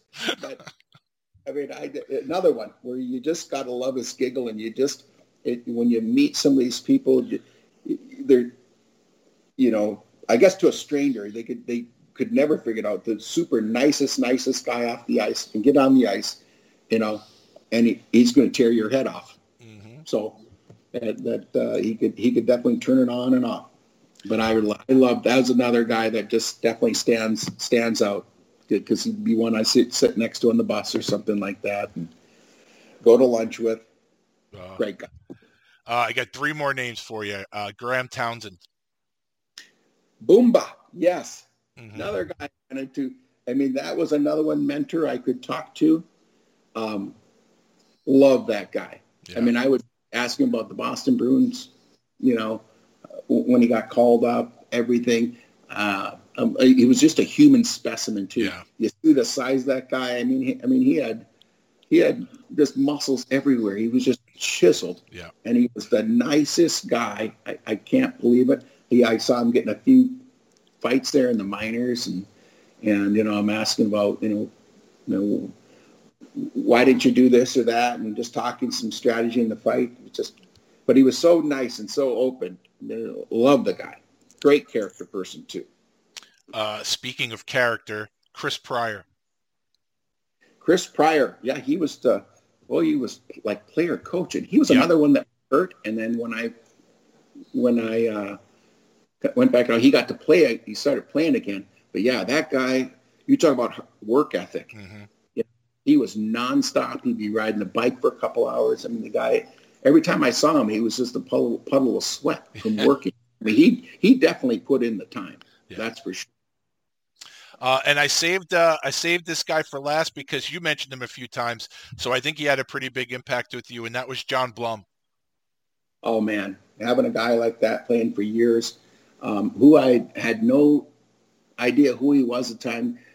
I come into the locker room, getting called up from Richmond, and he's sitting right next to me in the stall, and I look at, Blum. I'm like, I don't know, who's this guy? I come in, I introduce myself to him, and he's an older guy, and he's got like this, he opens up this pack of, he's got some Sudafeds to get him through the day. He's got his coffee in the morning. I mean, he's just got his complete setup. He's got his sandals. I mean, this guy's just dialed in to his routine. And hey, I'm John Blum. How you doing? And hey, Dean Trbojevic. And we get to talk. He goes, how's your year going for you? I said, I just got called the first day. He goes, oh, you're just up. He goes, you getting any fights? And I said, yeah, I think I got about 10. He goes, 10 fights. And he's yelling, we're out the locker room, this guy's already been in 10 fights this year. And he's just loud. And I don't know. I mean, I think he just got there as well. But everybody knew John Blum there that had been there just because he had been, played for the Boston Bruins and some games for the Capitals, and even played for the Red Wings and a lot of minor league games. Just a polished player, but what a character. That guy took me absolutely everywhere. Brought me around. I'll never forget the time where he would always be talking about fights. And Dennis Viel went after him one game. And I mean, this is no joke. John Blum definitely got the better end of Viel that fight. And I just never see anything like that. He was just screaming at Viel, and he was telling about he was a joke in my day. He goes, I beat up tougher guys going to a fight, and I'll never forget that. It's like, I mean, it was just going mental out there, and I just laughed. Oh my God! But I mean, Viel, another super tough guy. Oh yeah. But John Blum happened to get the better end of him, and he just put on a show afterwards that he was definitely old school. Yeah. Sure. How did you like playing for Butch Goring? Loved it. He just treated me really well. The only awkward thing I ever ran into was Billy Smith. He was working with Jamie McLennan and the goaltenders, and I'll just never forget because when they needed bodies, so Travis Green and Dave Szozowski working the power play, and Dennis Vasquez, those guys, and I would be having to stand where they wanted me to stand down there, and Billy Smith is coaching goalies down there, and he got all over me. He turns to me and goes, listen, I don't know if you'll be killing power plays for us or not, rookie, but this is how it is. He gave me a great pointer though. What he told me, here the legend Billy Smith is, telling me where to stand. But it was like, why the hell did he say that? He goes, I don't know. Thanks for that cover, but I never read. He was he's suited up, full suit, Billy Smith, right? And I just remember the only guy I remember, there was Szozowski and Travis Green zipped a couple by him. But that's it. I mean, Billy Smith was still unbelievable out there. Billy's no nonsense. So he wants to get his point across, but he's not going to fluff it up at all. And I can guarantee you, if those guys scored on him, he was pissed. Oh my God, yes, yeah. I remember he was so pissed at Travis Green, and then Travis Green blew two of them by him, and. Travis had a really nice wrist shot, and they were both wristers from the top of the circle, and both of them were barred on. They couldn't have been a better shot, and Billy was just pissed. Yeah.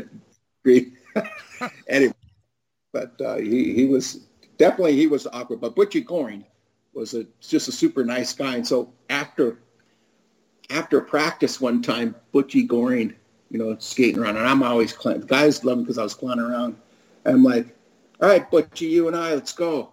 right now it's for one-on-one, me against you. And so Butchie Goring and him and I are going, I said, game up to 5, let's go. And here I am going one-on-one with Butchie Goring out there. And you know, he ended up beating me. I don't even know if we had to really muscle to get one goal because it was pretty defensive. But I'll just never forget it. Challenging Butchie Goring, you know, one-on-ones. It was pretty fun that he stayed out there and we had a one-on-one battle. It was just great. I love that guy. Oh, that's excellent. I'm sure one of the things that made you attractive to Butch Goring being with Capital District is your style of play, because Capital District had this violent rivalry with Adirondack. Probably in the short history of Capital District, I don't think any other rivalry comes close than the Adirondack games, and the bulk of your fights that year were with Adirondack. Can you, had you ever been involved in a rivalry that vicious? No, because, boy, when you went and played against those guys, it was a guarantee. It was a guarantee that there was going to be minimum 3 fights there. And then you were going to be challenged at some time and be ready. But at that time, I was, you know, they had Jim Cummins, who was no slouch. They had Mark Potvin, Dennis Biel, Kirk Tomlinson, and I may be forgetting, Keith Primo. Yeah. Big team. And Barry Melrose was a coach. Yeah. And he loved his violence. So definitely, when you played those guys, there was going to be violence in the house. You the fights that I have a record of, I have you fighting Mark Potvin twice, Kirk Tomlinson once. I have you fighting Jim Cummins 3 times, but 2 of those fights were actually on the same stoppage at the end of a game. It was a line brawl. You ended up fighting him. And I was watching that earlier today, and I found the funniest part of it is the officials are getting everyone else off the ice except you 2 guys. And I'm going, I would think those would be the first couple of guys you'd want to get off the ice, and they're getting everyone else off. And while they're getting everyone else off, I don't know if Jimmy said, let's go again or whatever, and then you guys started fighting again. Do you remember that? Yeah, I definitely remember it because when we first started going at it, and I saw that video, and it's really far away, and I remember hitting him and getting him over, and I hit him up.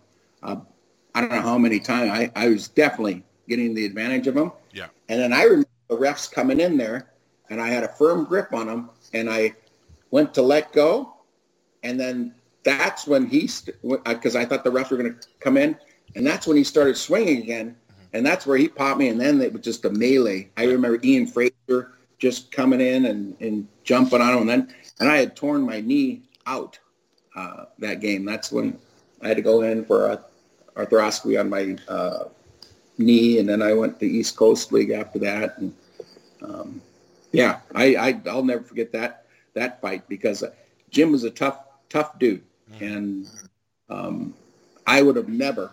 I mean, he would have never hit me had I had not let go from the ref. So, yeah, him and I went at it. If that's all it is, was 3.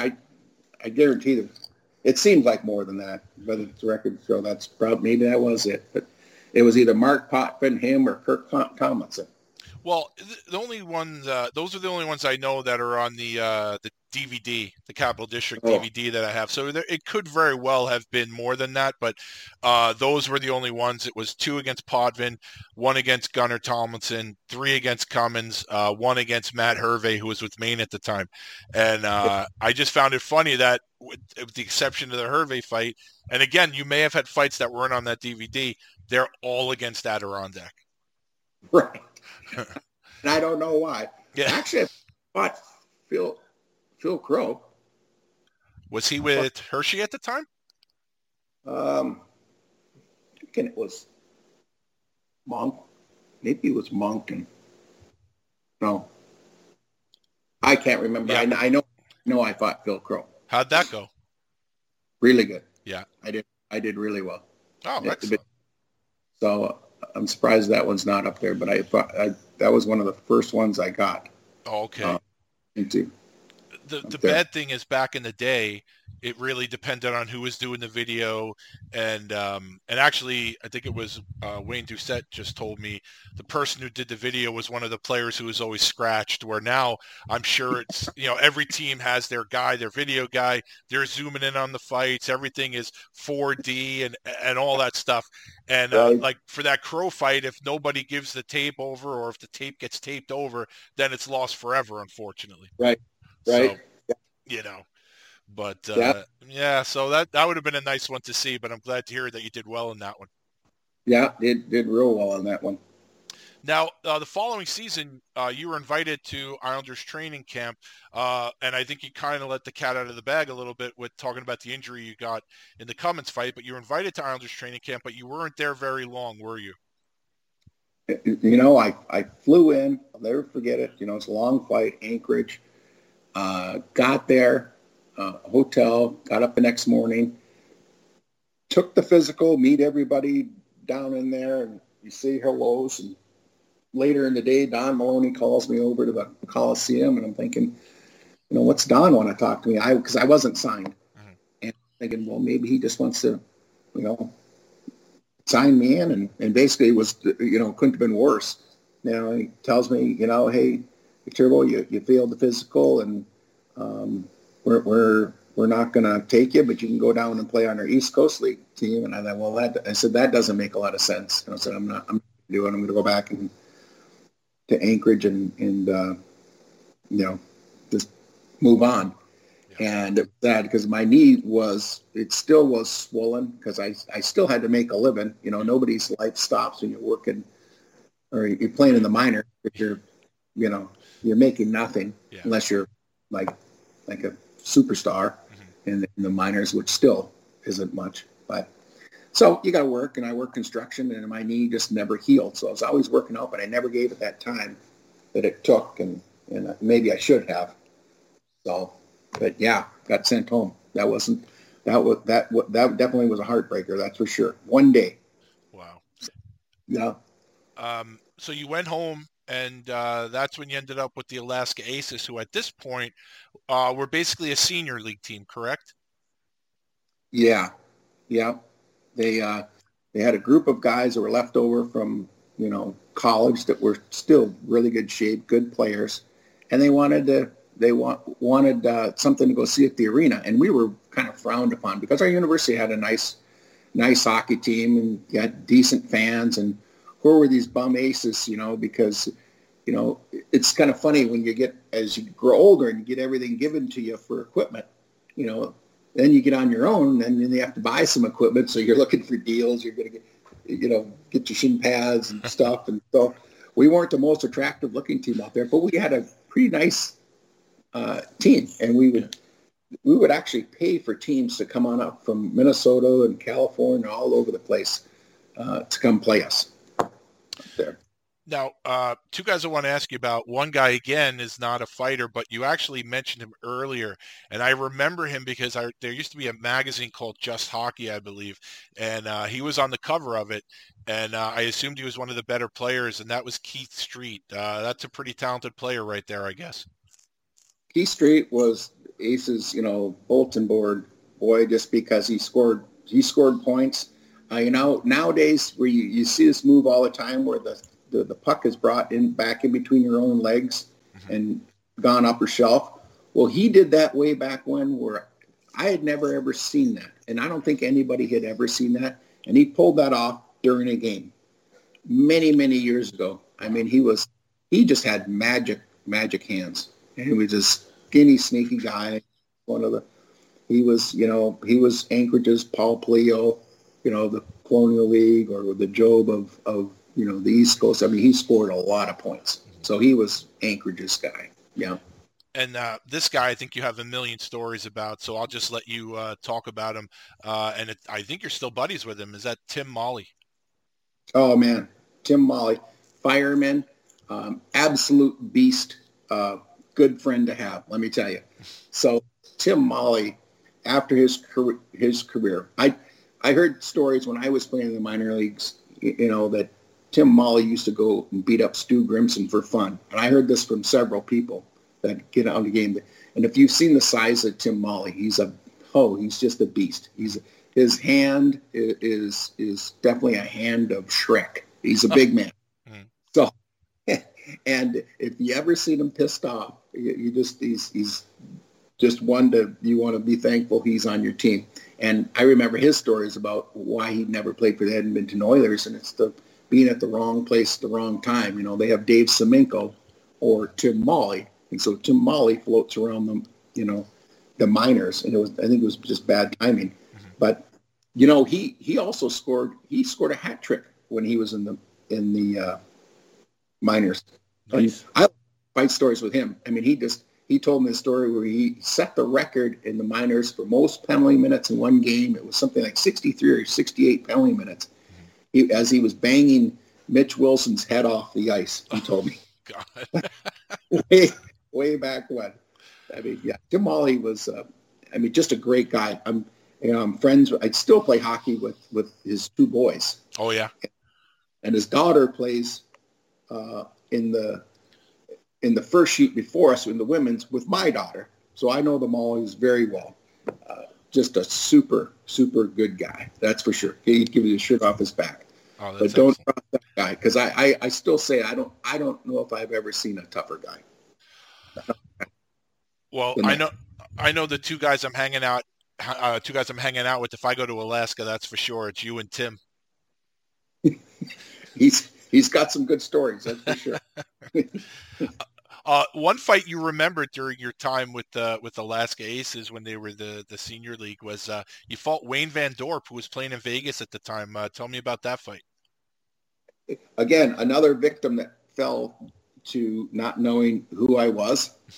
I'll just never forget. Out of all places, we're playing in Vegas, and I don't know how he got invited to play on the team, but there he was, and as we were exiting off the ice, he cross-checked me right in the head. This happened all before I could even think. And he went back in his locker room, and that's where Tim Molly, and I talked to him, and I said, that guy's dead. I said, we're going to have a go. And we're going to fight. I said, because I knew he'd been around for quite a while and seen him, you know, playing Chicago Blackhawks. And he's a big man. Yeah. If you see his head, I mean, his head's like, you know, Guinness Book of World Record big. He's a big. Oh yeah. Anyways, him and I went at it, and he didn't know who I was. I ended up doing the typical grabbing him, getting off balance, and hitting him, and he never returned after the fight. He never hit me, and I hit him a couple times, and he never returned. And I met him later in the bar afterwards, and he had hurt his back, and he couldn't continue. So. Not that I, dominated the fight, but he just totally underestimated or didn't even know who I was. And that was the only fight that I can remember that of anybody's knowledge of anybody's name, because there just wasn't very many of them. Gotcha. In 95-96, Alaska Aces now become the Anchorage Aces. They're now affiliated with the West Coast League. 31 games, 17 points, 121 penalty minutes. You play with another big dude named Chad Richard. What are your memories of playing with Richard? Well, that's another one that's, unfortunately he's not alive anymore, but Chad was a kid that got invited to come on the team just because he was from the local area, and he was just another naturally big bone kid, and he just loved to fight. And I just never forget one of his first fight he gets in with the San Diego guy was, oh my gosh, Shoe Bottom. Okay. I mean, he beat the crap out of Shoe Bottom out there, and I couldn't believe it. Then I was like, oh my God, way to go, Chad. And so the crowd would just love it. He was the crowd's favorite, Chad Richards was. And everybody loved him. He was a giant, but off the ice, but when he got on there, I mean, he would be going after anybody, calling the benches on constantly. Yeah, Chad loved to fight. What it seems like with a lot of the stories with either it's Anchorage or with the Alaska Aces, what's the hockey scene like up there? Because it seems like a lot of the homegrown players get an opportunity to go pro with the Alaska teams. What's the hockey scene like up there? Expensive for the youth, you know. Yeah. You got to travel everywhere, and you know you have to see the talent all over the United States. There's talent everywhere, even when you least expect it. You know, look at Matthews from Arizona. So you travel all over and you get to see all these teams, but you know it's expensive to get started up in the sport up there. Yeah. But they have the blessing that there's a lot of former players that stay around and they coach that have played the university or some pros, and so they get taught, you know, good instruction ever since they're young, you know, going through all the training properly. And so when they get older, they end up, you know, being some pretty good hockey players, you know. Scotty Gomez, you know, being one of them, you know. Dubinsky was a hell of a hockey player. Yeah. Nate Thompson, phenomenal. What a great guy too. Yeah. Nate Thompson, great guy. You know Justin Johnson. Right? Oh yeah. Mm-hmm. JJ's still with us tonight. I want to get him on the show. I have no way to reach him, so if you can help with that, I'd appreciate it. Yeah, he's quite the character. He comes and skates every Wednesday with us. He comes and skates, and he's, you know, one thing with JJ, he's very colorful. Yeah, and you know, he's always stays in shape. He's just a wedge, and he's like the Rock to these kids. He's the people's hockey player up here, as I call him. Look at you working another wrestling reference in here. I love it. the people's hockey player. Well, if you speak to him, please let him know there's somebody here on Long Island that would love to get him on their podcast. Oh, I'm sure he'd love it. He JJ, you know, Justin Johnson, you know, when he was a kid, I got invited on the ice by my brother-in-law to come help coach, and there was JJ skating, and I was helping out, and so JJ was always this young, smiling, you know, kid. And as I see him get older, he ended up playing for the University of Alaska Anchorage, and they weren't doing very well. And JJ, I remember, he saw me at one of the rinks. He's going, "Turbo, you going to come watch me play tonight?" I said, "No, I'm not going to come watch you play tonight." I said, "You guys are a bunch of wusses. Nobody's hitting anybody out there." I said, "I ain't going to watch that crap." He goes, No, I'll hit somebody out there. I promise you I'll hit somebody out there. I said, "Listen," I said, "when I come to the rink, I want to see violence in the house." I said, "It looks like a European hockey game up, but nobody's hitting anybody out there. There's nothing going on out there. You know, this kind of Don Cherry, kind of how he went on. Nobody's hitting anybody." He goes, "I'll guarantee you there's going to be violence in the house." So this is no baloney. He comes back after he one-punches Scott in his fight ever. And when I came to the rink, he come running to me on the side. He goes, "I promise you, Turbo, there's going to be violence in the house." That's what he told me. So, that fight, I love that. I watch that fight 10 times a day. I love that fight. Yeah. Good old JJ. Yeah. So, how'd you end up with the Detroit Falcons? John Blum. I was just on a whim, and I'd had his number. I called him, say hello, and asked him what he was doing. He was coaching. He said, "Why don't you come down and play?" And another thing, while you're just kind of lost and you're kind of baffled, just give me one more chance. Give me one more chance. And so John was coaching, and he organized a deal, and you know, I had, you know, they paid me pretty good money to come down there to play, and he worked it out with the owner that said it was going to change our club around if we could get this guy. And you know, kind of begged my wife, and you know, I just one more shot, and so I went down there and played on only if I could get, you know, the next call. And he promised me that. And actually, he delivered. He convinced Steve Ludzik to get, you know, bring me up on the Vipers, and it happened. So that was a good deal. So I know you played with Darren Banks in Salt Lake. Was he in Detroit at the time also when you were there? Okay, so how was it playing with Banksy again? No, another character, another guy I went to lunch with. Todd Gillingham, I remember in Banksy in Salt Lake, they were all over each other, just nonstop joking. And Gillingham was all over for everything. Who's another signature funny guy. Yeah. But so Banks is in the Colonial League with me in Detroit, and nobody messed with Darren. I just remember, who was Paul? St. Cyr? I forget St. Cyr's first name. Jerry. But I think that was. But anyways, he got one punch. Darren Banks one punched him, and that was the first fight and one of the only ones that I saw anybody test Darren Banks, and Darren one punched him right there and just dropped him and knocked him right out right there on the ice in the Colonial League. Wow. So yeah, I got to play with Darren Banks, big dude. I have 4 names for you. 4 names that I know that you fought. Tell me what you remember about fighting the Mangler, Mel Angelstad. Mel Angelstad. I remember Thunder Bay came down, and I don't know what it was. John Blum, I first get on the team, and he knew that I could fight. And so Thunder Bay is just coming down there. They want to really intimidate you. So John Blum called out and said, why don't you fight this guy? Why don't you fight this guy? And, they're chirping. So it ends up, here I am, Mel Angelstad calls me out, and I end up doing really, really well. But he nails me a really good one.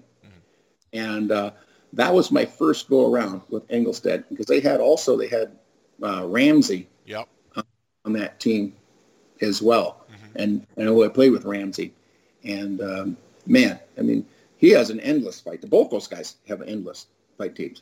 But Mel Angelstad seemed to be a lot bigger than me at the time. If I was to guess his size, I would say he's probably 6'2", 235, 240 would be my guess.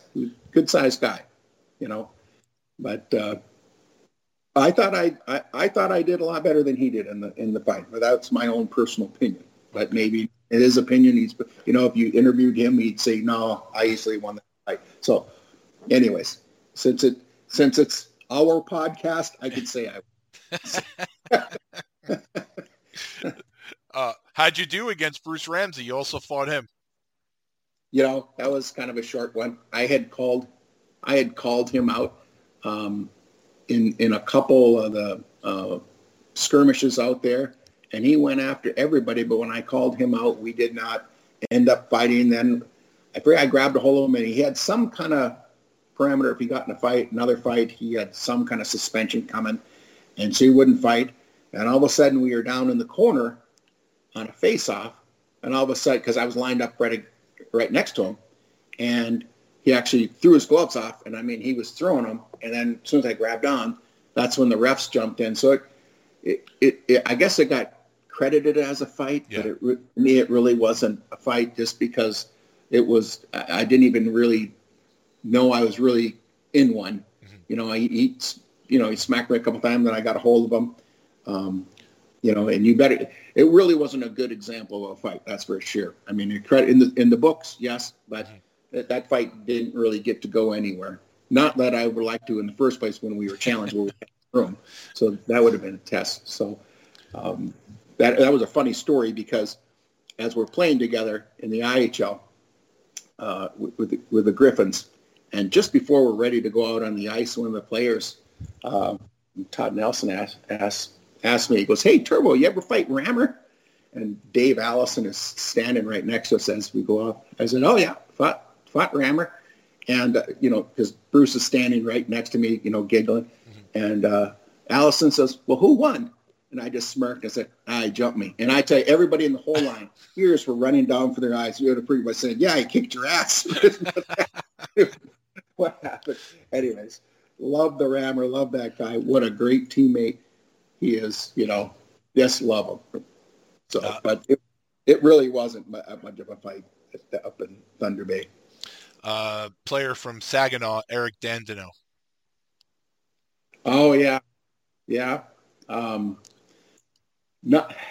I don't remember, other than I did get in a bunch of them, and I don't know how it went, but most of them, I always did really pretty good. Mm-hmm. I had a nice reputation, and I was always solid on my feet. I would go probably going too far that I kicked their ass, but I always did well enough where everybody kind of gave you the pad slap. Like, yeah, you still got it. You still did, you still did good. And this season was the first of a couple of run-ins, well, more than a couple that you had with Jacques Mayotte, who I believe was in Quad City. Do you remember the first time you battled Jacques? It was in Detroit.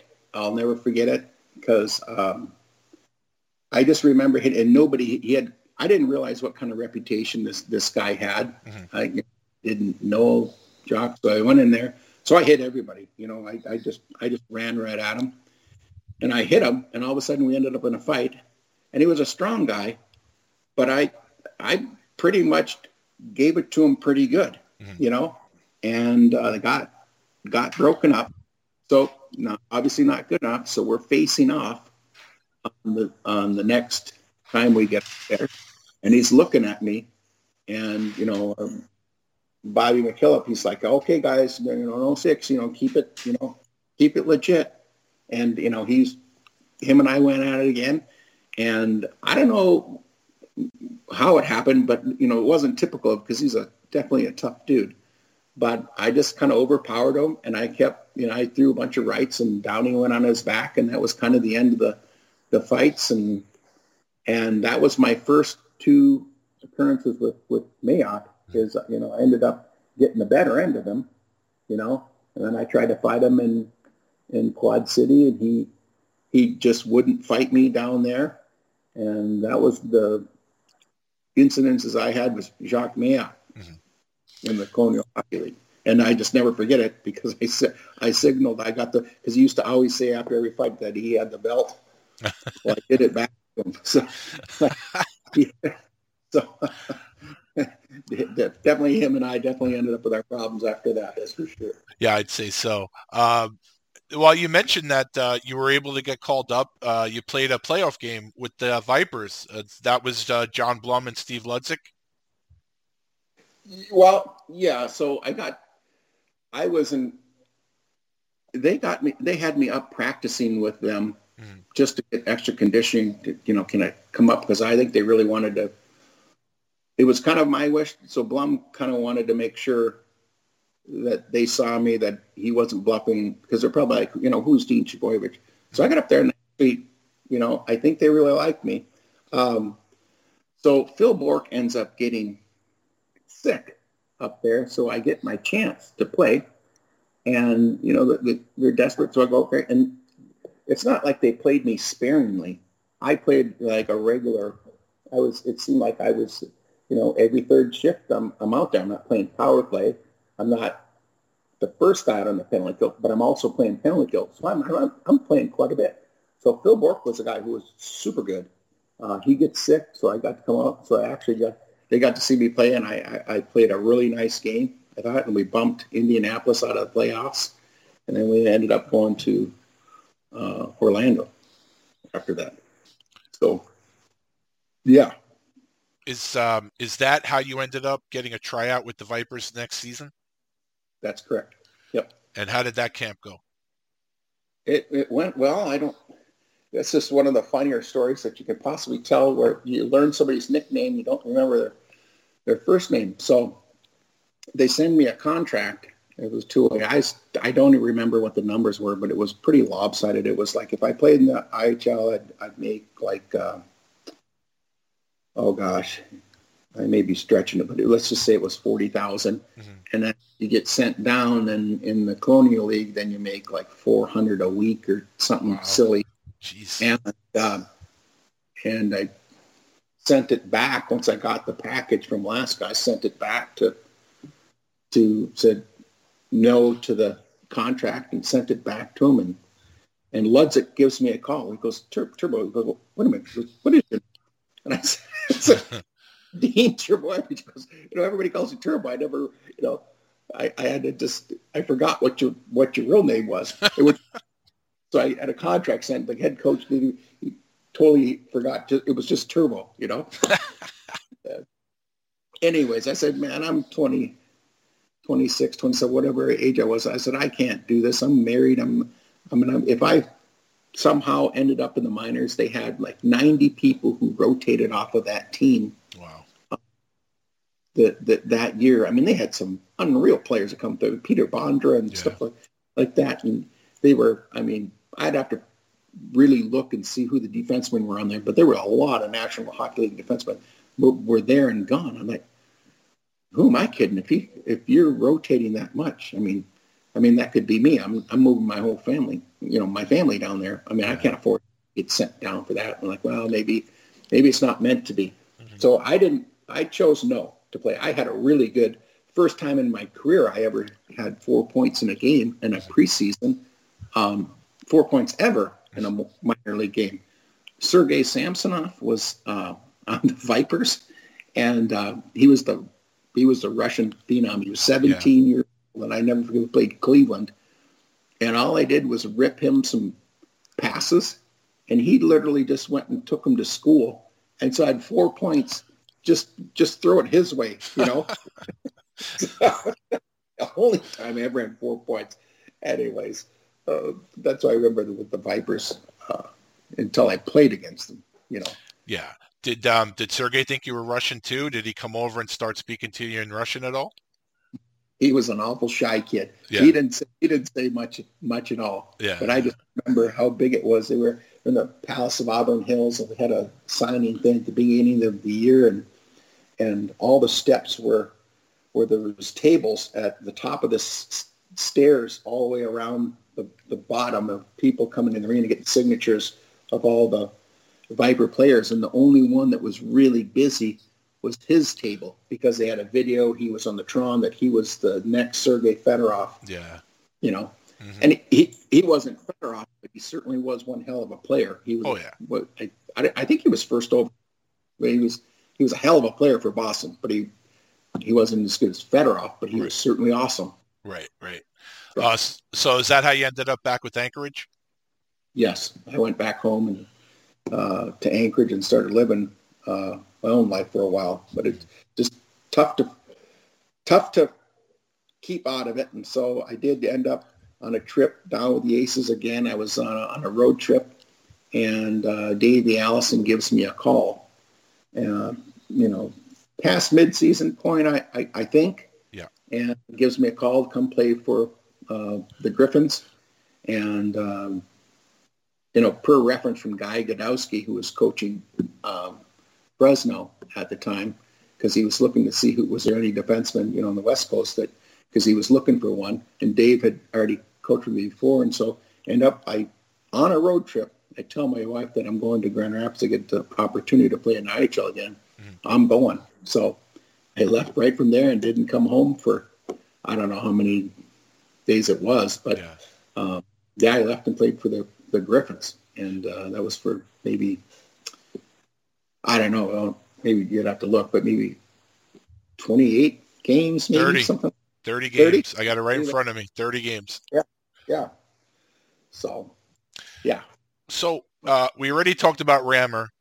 There's someone that you played with there that I've always been a huge fan of, and I recently reconnected with him also.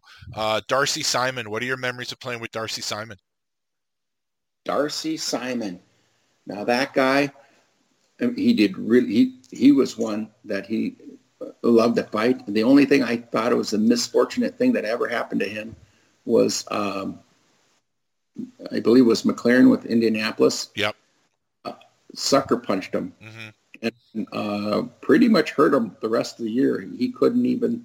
It really messed him up, and I'll never forget that because he was coming to the box. And I remember after they got in the first fight, and then he got away from the refs, and then he hit him, and he just knocked Darcy unconscious, like right there, right in front of us. And ever since after that, he really I think he had a tough time getting back on his feet. I think it messed him up a little bit. But that guy, when he got in some, Darcy was a very tough guy, and he was definitely a team player and stick up for anybody. So I speak very highly of that guy. Yeah, no, I love Darcy. And I remember when that happened because from what I had been told, there were a lot of guys around the league that were friends with Darcy that were not happy about that. And, even it wasn't just guys on his team. And there were guys around the league that weren't happy about the sucker punch, and they took notice of it. So I don't know if anything ever resulted from it, but I know how hard, not personally, thank God, how hard Steve McLaren throws punches. I saw him play with the Phantoms a bunch of times. And, when you're ready for it, it's got to suck, and when you're not ready for it, it must feel like getting hit by a truck. Oh yeah, he definitely didn't see that was. In fact, I don't know. When he was skating towards the bench, I just screamed to watch out. I don't know if maybe he was hurt ahead of the time or not, because even when I screamed, he didn't seem to move, and then man, he just got clocked. Yeah, and it was just a melee everywhere. Yeah. So I just recently found out when I had Barry Dreger on the podcast that there was a rivalry between the Orlando Solar Bears and the Grand Rapids Griffins. And most of the time, like in the case with Capital District and Adirondack, a lot of time rivalries are born based out of geography, but that wasn't the case with Grand Rapids and Orlando. That was because you guys had the same ownership group. So how intense was that rivalry? You guys always wanted to one-up Orlando. I know they wanted to always one-up you guys. Did you feel that in the games? It's funny that there was, I don't know what it was there. I know the owners, they had mentioned that, but for whatever it was, that the chemistry between our two teams, that they were pretty rough. I remember Rammer getting into a couple. I remember fighting Clayton Norris there. I don't know if Clarkie and I fought there. I don't remember, but that was likely Kennedy, but it was rough. Shane Knighty, Matt, I think it seemed like he always fought Dreger all the time. Yeah, Ruckty and Dreger fought four times that one season. Yeah. Dreger had 1 year, if my memory's right from my notes, he had 6 fights against Grand Rapids, 4 against Ruckty and 2 against Rammer. Oh yeah, Dreger he was a tough customer, but. I never saw anybody really get the better end of Rammer. I don't know what it was, but Rammer really did well. And he just had those kind of he had just, if you saw him in just a pair of shorts, you just wouldn't think so. But he had just nice, rounded shoulders and a bigger head, and he could throw that big hand he had pretty fast. Well, I was just going to say that from video, just from watching him on video, the two things I always noticed is it seemed like he had a very hard head. And just when he would make a fist, like you can tell even on TV, sometimes you see a guy has small hands, big hands. Rammer always seemed to have these giant hands as well. Yep. And it's just like swinging a sledgehammer. Mm-hmm. And he did really well. And even as one of his, I think Mel Engelstad's probably his best buddy. Yeah. And him and Mel even went after it. And, they're laughing in the restaurant afterwards or in the hallway afterwards, just laughing. I mean, Orlando had a pretty tough team. Oh yeah, always. As we did too, but I mean, they had Engelstad and Dreger and Clark and Norris and Buchanan and they were pretty tough. The first year, that half season you spent with Grand Rapids, probably well, again, and this is just what I was able to find, probably the 2 biggest names that you fought, and again, you could tell me if that's incorrect. You fought Robin Bawa and you fought Barry Potomski. Did anything stand out about those fights? First fight, well, that was when I first got called up. Yeah, I didn't know who Bawa was, mm-hmm. the Fort Wayne Comets, mm-hmm. bigger guy. Yeah. And I hit him, and he just came. I mean, he just pretty much came running at me, mm-hmm. and I did really well, but I didn't hit him hard enough to knock him down, and it was a pretty nice tilt. Mm-hmm. And I remember Allison laughing and talking with me afterwards. He goes, "How was he, Turbo?" I said, "Well, pretty tough guy. I think I got him a couple times, but I know I did pretty well, and I think I surprised Bawa, because I don't know how tall he is. He's got to be 6'3". Yeah, I would think so. Yeah. Mm-hmm. Yeah, he's a pretty tall guy, and he's pretty tough. I watched some on YouTube, a bunch of his fights mm-hmm. that I've seen on there. He's pretty tough. did pretty well. But that was my first one where everybody kind of sees you on the bench and kind of measures you up. Yeah. You know, who's this kid? You know, it's supposed to be, you know, tough. You know, what's he? And then I think I did pretty well. You know, I earned my respect. Do you remember the Potomsky fight? Yeah, we were. He was. What was it? I think that he was on the power play, if I'm not mistaken. Wow. Okay. He's on the power play, and I don't know how it was, but I was killing the penalty, and actually he went by and he pretty much punched me in the face when he was on the power play on the way by, and I'll never forget it. And I remember I just snapped, and I went after him. Him and I went at it, and we threw a bunch of punches. But I just remember there's certain people where I had a tougher time against him. Barry Potomsky was a big man. Mm-hmm. He was real strong. And I remember I did really well at the beginning, and I kind of hung in there. And that was another thing. Nelson says, "What do you think of that guy, Turbo?" And I thought, well, he was another one of those guys that was tough. Him and Louis DeBrusque were definitely where when you're in one. You know? Yeah. Oh yeah, definitely. Yeah. Mm-hmm. The following year is when you had a bunch of fights against Orlando, like you had already mentioned. Chuck Norris, Couple versus Mel. Yeah, well, his nickname was Chuck. Yeah, nickname was Chuck Norris. Okay. So I think I call him Chuck more than I call him Clayton, but Chuck Norris. I mean, listen, if you're going to have nicknames, there are a lot worse nicknames to have than Chuck Norris. Oh man, that was it's a tough nickname to carry though. Yeah, I mean, come on. Yeah, exactly. You got to earn that. You had a couple of scraps with Mel. You had a fight with Sharky. Eric Fenton, who was probably with Milwaukee at the time, maybe. You fought Moose Marset, who was with Houston. Any of those jog up any good memories? Well, I remember all of them. I remember even Mills with Indianapolis. But I remember fighting Sharky. That was an exhibition game. I was actually with the Vipers, and when I fought Sharky, we really had a good tilt. We were in an exhibition game in Flint, and I remember finally getting a shot at Sharky because I knew he fought a bunch. I watched him fight a bunch, and him and I went at it, and I did really well. And I just remember going back to the bench and all the boys, just like, I remember Bobby J say, "That's the way to throw the beef around," because we were really swinging. Mm-hmm. And that was a really good fight Sharky and I got into. Morset, I just remember, it was always a blessing to disguise. Nobody knew who I was. And when I ended up fighting Morset, he couldn't get loose. I had a grip on him, and he couldn't get loose, and I kept landing punches, and he just basically flipped out, and he burnt more energy in the penalty box, pissed off at me, saying how he was going to kill me when he went out. And during the fight. But that was the only time I remember.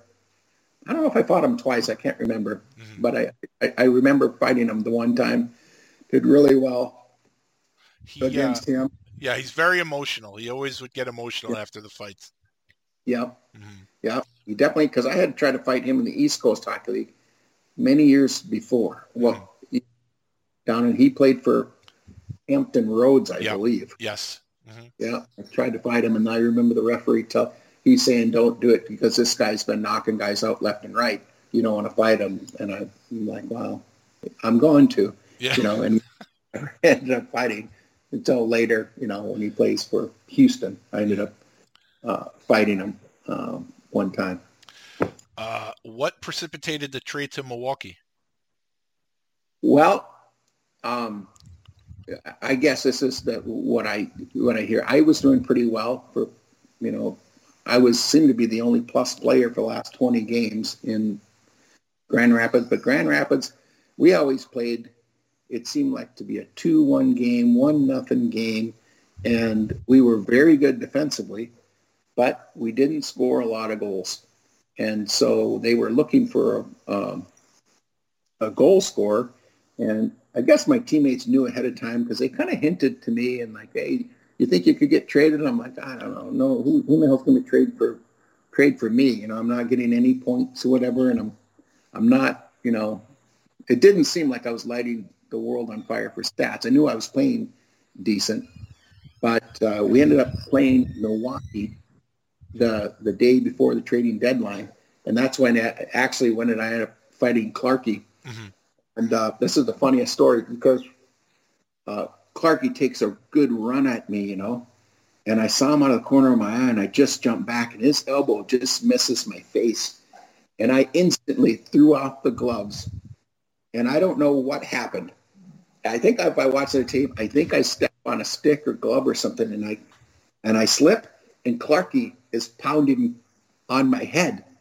And I get up, and we're just going to go, and the referees jump in, and I'm beyond flipping out, pissed off that I didn't get a chance to throw him. So I get traded, the next day to Milwaukee. I'm like, oh geez, this is great.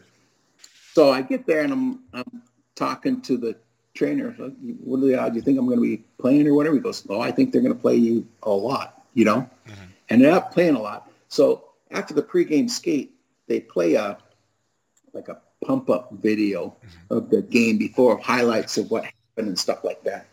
And so they, the kind of locker room is pretty big and it's dark, and they're playing this, and they show highlights. And one of them is the, between the goals and stuff like that. Here's Clarkie. They edit it, so the only thing you see is the couple seconds of Clarkie pounding on my head. Just highlight. And then I thought it was pretty funny. I'm like, he jumped me, and everybody's crying, laughing, just loving it. And, just seeing the big smile on Clarkie's face, we're laughing because, I love the guy, Yeah. So it was just something funny to add, brought the team together. And I definitely remember that one too. Probably, played 11 games, regular season, 10 games in the playoffs. Picked on one of the toughest guys to ever lace him up. He fought Serge Roberge, who was with Quebec Rafales at the time. What do you remember about fighting Serge? He was on a mission to fight somebody that game, and I never forgot. Him and I were squared off, and he goes, you want to go? You want to go? That French accent. And I'm like, all right, let's just do that. And I had heard talks before. My friend Glenn Metropolit was just, really praising how tough, he really was, and how guys would just get pummeled because Serge was just really fast with his hands and stuff like that. So I didn't really have the best strategy in the world because I didn't realize that he was out there in the first place. So I hung on long enough to where I wanted him to get a little bit tired, and I was banking on him getting a little bit tired. And then once he got a little bit tired, I was going to get him off balance and, get him. And I don't really remember how many punches were thrown, but I did. I believe I drew some blood. I may be mistaken, but I did pretty good. Guys gave me a pat on the back, but I just remember that one because they had a whole team of tough guys. Yeah, oh yeah. On that team, they had Hayward and they had Simon and Roberge and they had both Roberges for a time. Right. Dean Chenault was there. At the time, they had Darcy Simon, they had Jason Simon. They had a bunch of guys on that team. The only time I've ever seen Rammer ever get beat in a fight was when Mario Roberge fought him in Grand Rapids, and Rammer just couldn't get loose, and Mario Roberge gave it to Rammer pretty good, and that's the only time I've ever seen Rammer ever get beat. So Mario was a tough one. Yeah, if you get caught up with Mario Roberge and you can't get your arm loose, he's going to end it in a hurry because he throws so fast. Right, yeah. A win over Rammer is pretty impressive. I'm sorry I stepped on you in there again. I apologize for that. So we get to 98-99, and how did you end up back in Anchorage? Well, I remember when the season ended with Milwaukee, and my wife got a job in Grand Rapids in marketing. And then when I got traded, I was around the other end of Lake Michigan in Milwaukee. And, when you grow up and you're just dreaming about playing in the pros, you have, you don't dream of, having a wife, and at least I didn't, or other things that you'd be tied to that would alter a decision. Right. And I just thought, well, you've had your shot. If you really were good enough, you would have made the National Hockey League. Somewhere in there, somewhere you would have gotten a shot. You're fooling yourself if you don't think that at some time you didn't have the opportunity. So I kind of gave myself, okay, go get a job, start earning a living, start your life, and you gave it your best. So I went just because my wife had to go all around Grand Rapids to go come see me on the weekends. And I thought, what if I got traded again? It's just harder on that. It's not good on your marriage. So I pretty much said, well, I'll finish it out in, another year in Anchorage, and that'll be that. You played with somebody there that went on to a pretty damn good career, and that's Wade Brookbank, and you were there when he was really young. What were your impressions of Wade Brookbank at the time? It's kind of funny. I actually think I impacted him because they all stayed at the Cusack Hotel, which these guys, what do they do in their spare time? They have nothing else to do but to wait for practice, get up for practice, and then party at night, or wait for the game and then party after that. And, it just wasn't a healthy atmosphere as far as I thought of somebody young and looking forward to something.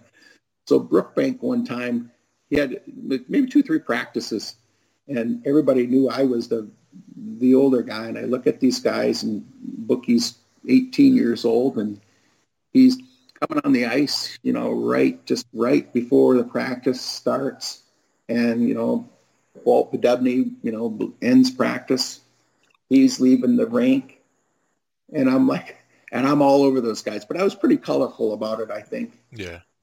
And I said, Wade, I said, never mind some of these bozos. They're like 7-Up. Never had it, never will. But listen, I said, you could go places. I know it. You're big. You got nice hands and stuff like that. And I seen him fight in exhibition. He was really tough. Yeah. I said, listen, you're first on, last off, not the opposite. You're not last on and first off. You just don't do that. I said, I'll tell you what I'm going to do. I said, I'm going to be here beginning. I'll run drills before practice. I'll just work with the defenseman. And after practice, we're going to work some drills, and sometimes we're going to run these stairs, And those guys, there was a group of guys that kind of joined me, and we ran some extra drills, defenseman's drills, because you can't run a practice because Walt only was by himself, so you can't really do split practices. So I took it on myself, and I would run drills on our end, and Brookbank was one of them that I convinced him, that there's something to look forward to. You need to be working harder, and he did too. And I really believe that changed him around for the year. So, by the way, only old folks like you and I are going to get that 7-Up reference. By the way, any of the kids are going to have no idea what that was. But I remember that slogan they had for a while. So, right. Never had it, ever will. That's it. So, obviously, we're going to get to Jacques Mayotte here in a second. The only other fight I know that you had that year, like I said, your fight card is not readily available on the internet, so I had to piece together. And I don't know much about this guy, but Phoenix had a player named Jesse Grenier. I don't know if that fight was noteworthy at all. He did pretty well. I have to say that he surprised me. Yeah. He was a taller guy, and it was one of them. I never got loose. I did not do very well, but I kind of expected it in there because I usually did pretty well. But he was a bigger guy, and I think that he was going to go fight Brookbank, and I jumped in front of Brookbank. I don't know why, but I did. And yeah, I was one of those ones where I kind of underestimated when I went into it, and he did pretty well. I have to say that was not one where I did very well. And he never knocked me down, but I mean, I didn't deliver. That's for sure. There was one. It wasn't a good one for me. Finally, not being known turned in someone else's favor. That's right. Wow. That's right. How about that? I'll be honest about it. That's it wasn't a good one for me. All right. So obviously, when people Google your name, we all know what comes up, and I didn't want to come up with any questions to talk about everything that happened with Jacques in the last year. I always felt it better if you could take us through the sequence, because the thing that you ultimately got suspended for was not the first run-in you had with him that year. So if you could kind of, and take as much time as you want, take us through the sequence of events with Jacques Mayotte in that final season, and then the aftermath after everything went down. Well, I'll tell you, bottom line, the guy that everybody would probably love to have him as a teammate. Mm-hmm. He's tough as nails. Mm-hmm. But in the Colonial League the last time when I went after him, Quad City, he did not fight me. So in Anchorage, it's a different type of game. We were literally playing 3 and 4 defensemen, where I'm playing all the time. I don't know how many minutes I logged, but it was a lot of them. So right at the end of during our first fight, we're down in Fresno, and Jacques has probably played two shifts. I mean, he hasn't even hard touched the ice.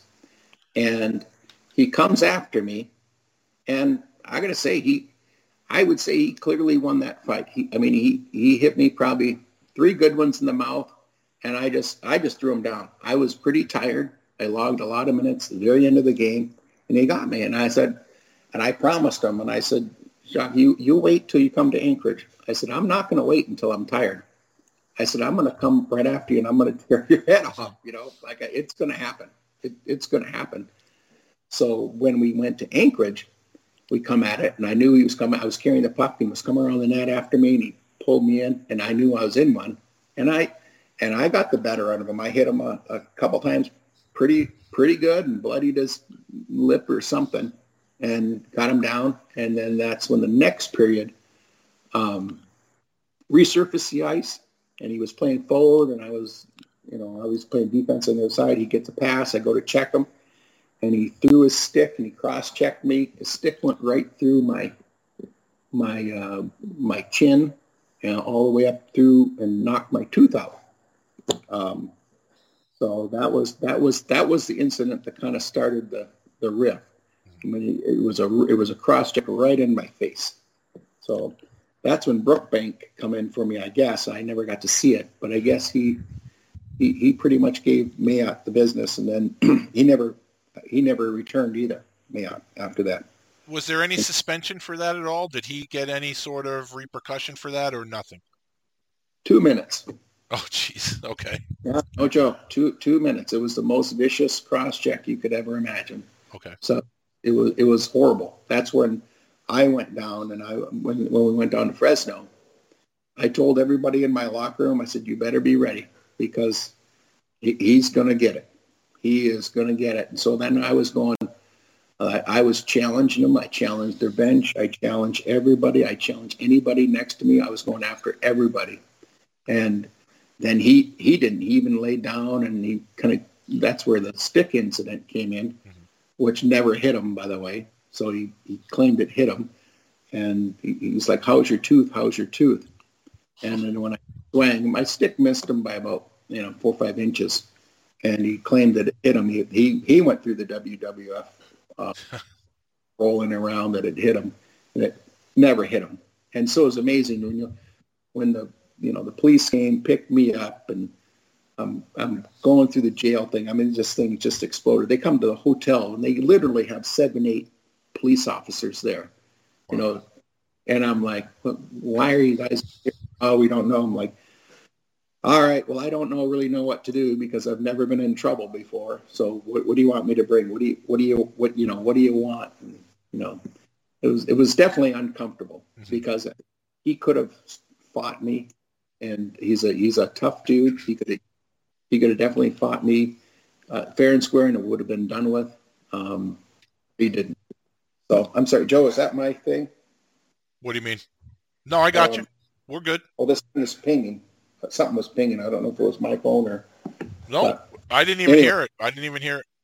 Oh, okay. Mm-hmm. So, anyways, that's how that's kind of started that with the police thing, and then it went on the radio, and then I got thrown in as this awful goon, and yeah, it was definitely a bad situation. My wife is just ready to deliver a baby, and I'm in jail. And, the team had to get up in the middle of the night, pool all this money together to bail me out. And,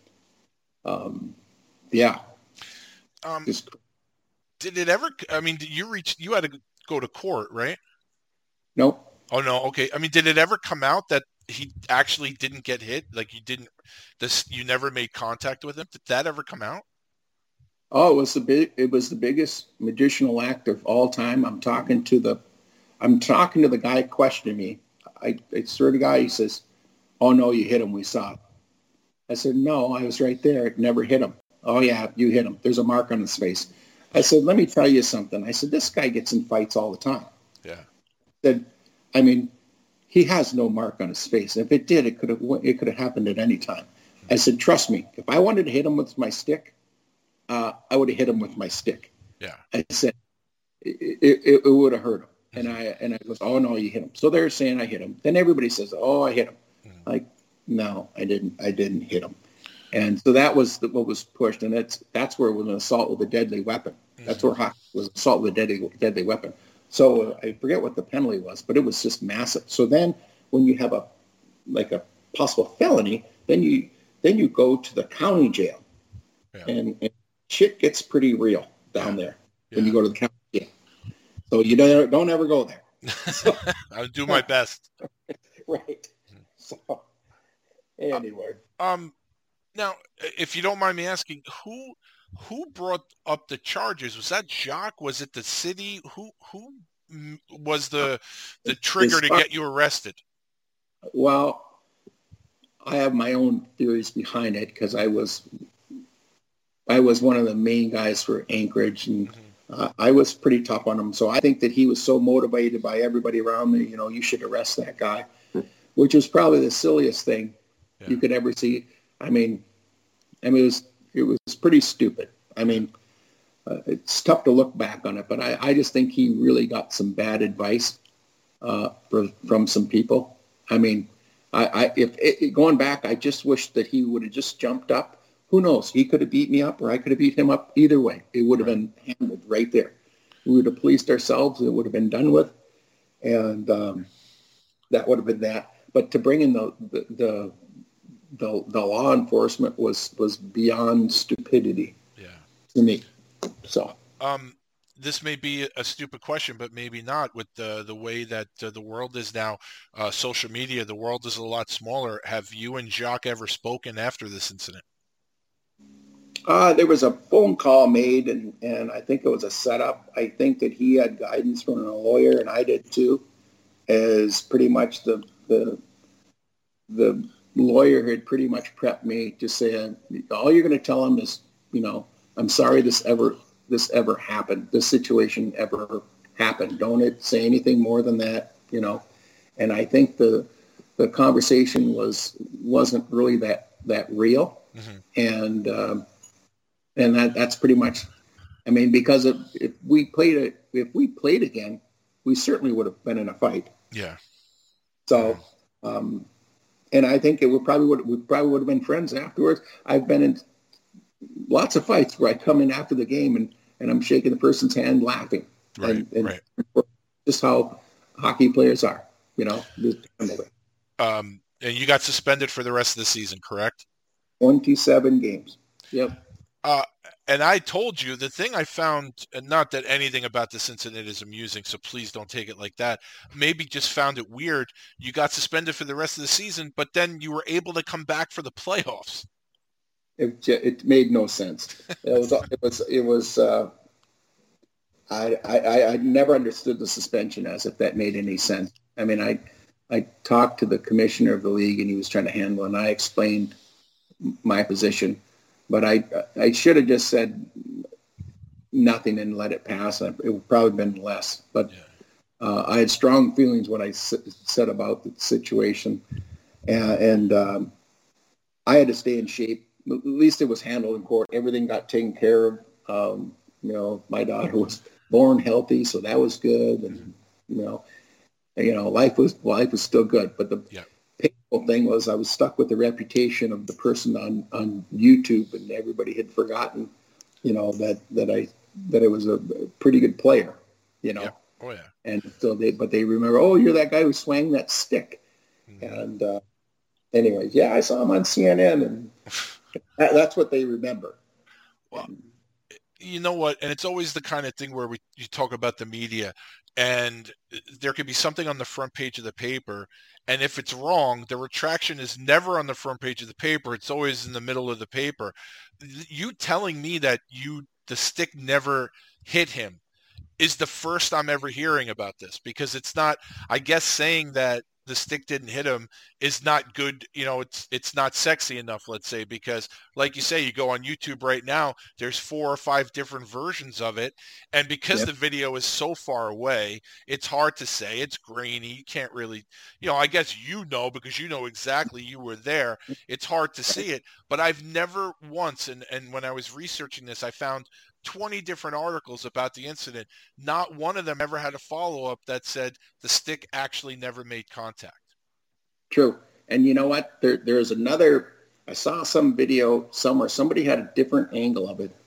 And it was like one of those Hollywood movies where the person turned it looks like they really get punched, but they don't get punched. And I looked at him like, oh my God, it looks like I killed him, Yeah. But I remember it like yesterday, and I'm telling you, it was about 5 inches to the left. Wow. But I wanted to scare the piss out of him to get him up to fight. Because I told him, because when he taunted me about my tooth, But anyway, I can't turn that back. But that's the truth of it.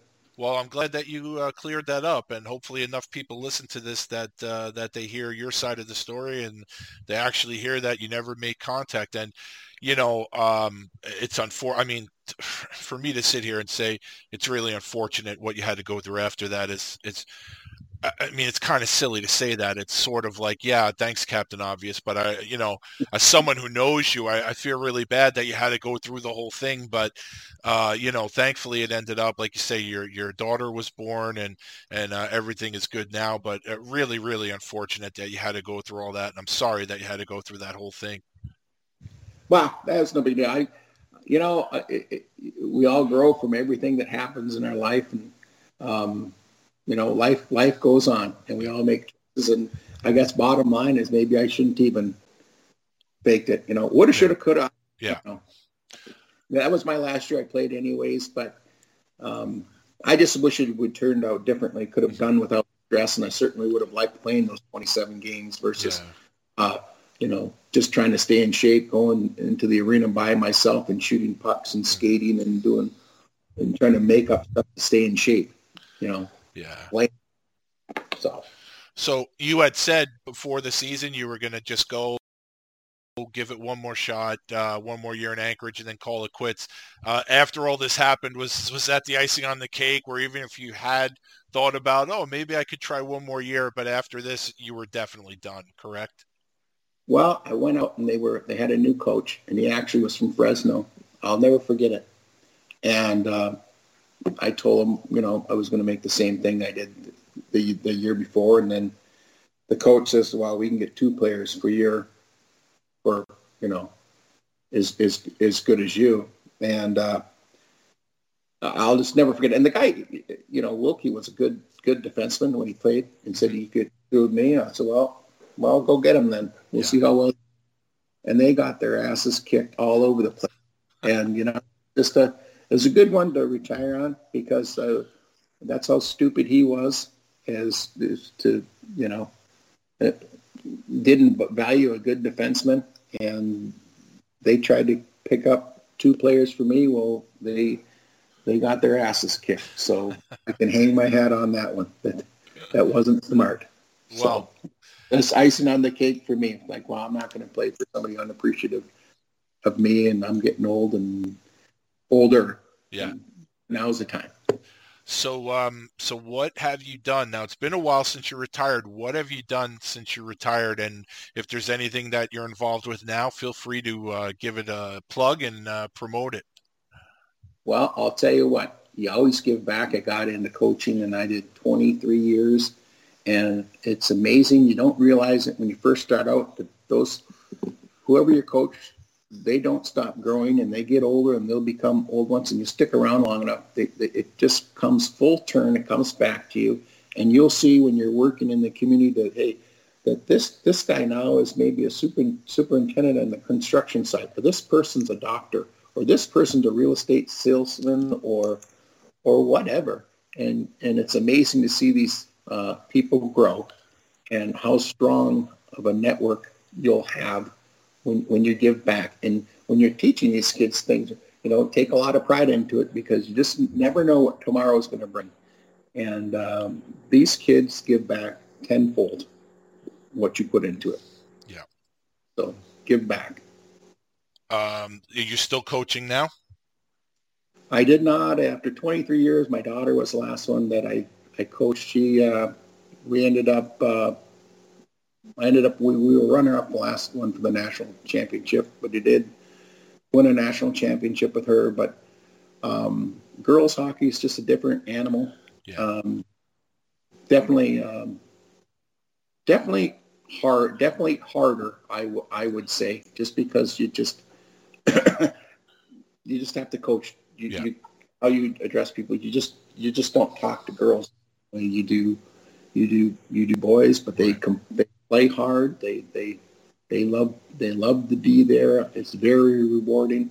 But after 23 years, I thought, other people, at the end of my career when I was coaching, I used to invite all sorts of coaches to come on in to change it up a little bit, just offer a few different drills or something. You're saying basically the same thing, but maybe in a different way. Yeah. And the kids continue to grow, and I would invite other kids to come into the practice, older kids, to upspeed my practices and change it up. But I thought it was all healthy for them. But it was just kind of time for me to move out. There's younger kids coming in, and that's where they needed to do it. And, I do other stuff. I do a lot of mountain biking, snowmobiling, backcountry biking. I'm always doing that stuff. So that's what I do now, spending my time. And because the coaching took up a lot of my time, but it was worth it. But now I'm just kind of enjoying what I have on my own. I love it. I love it. So my last question that I always ask everybody, and first of all, again, thank you for your time. I think for those guys that I've asked to come on the show that have a problem with Skype, I just want to let you know that Turbo here, we are talking to Turbo today. He's in the middle of nowhere, Alaska right now, and he managed to get this going. So nobody has an excuse anymore. Middle of nowhere. It's an actual town in Alaska. Nobody has an excuse for the Skype anymore. So, but Turbo, thank you for your time. Is there anything about your career that I didn't bring up that you'd like to tell the people? Well, I have to say that in my career, hockey has just been a blessing to me. I thought when I wanted to quit a long time ago, but my friend Tim Molly didn't let me. He says, "Hey, you're going to practice tomorrow." He goes, "Hockey's like the mafia. Once you get in, you never get out." And I've never forgot that. So, hey, it's been a blessing. It's given me so much in my life. It's treated me extremely well. So I have to say, thanks for having me on. I would have never expected this to be on your podcast. So thank you. And I definitely don't. If somebody else was listening and said, "Dean, you didn't beat me up," or "No, you didn't get the better end of me," hey, so be it. It's like I say, it's our podcast, right, Joe? So you got it, Turbo. You got it. The story. So I have to say to all my friends I played with in CDI, hey, I still love you, and I just really miss those times. Oh, perfect way to end it, buddy. And listen, thanks again, and we'll keep in touch, okay? Yeah, yes, sir. All right, have a great day, sir. You too. All right, bye now. Thanks again to Dean Trbojevic for his time and for the stories. I love hearing the stories from guys like Dean, and I hope that you people enjoyed it too.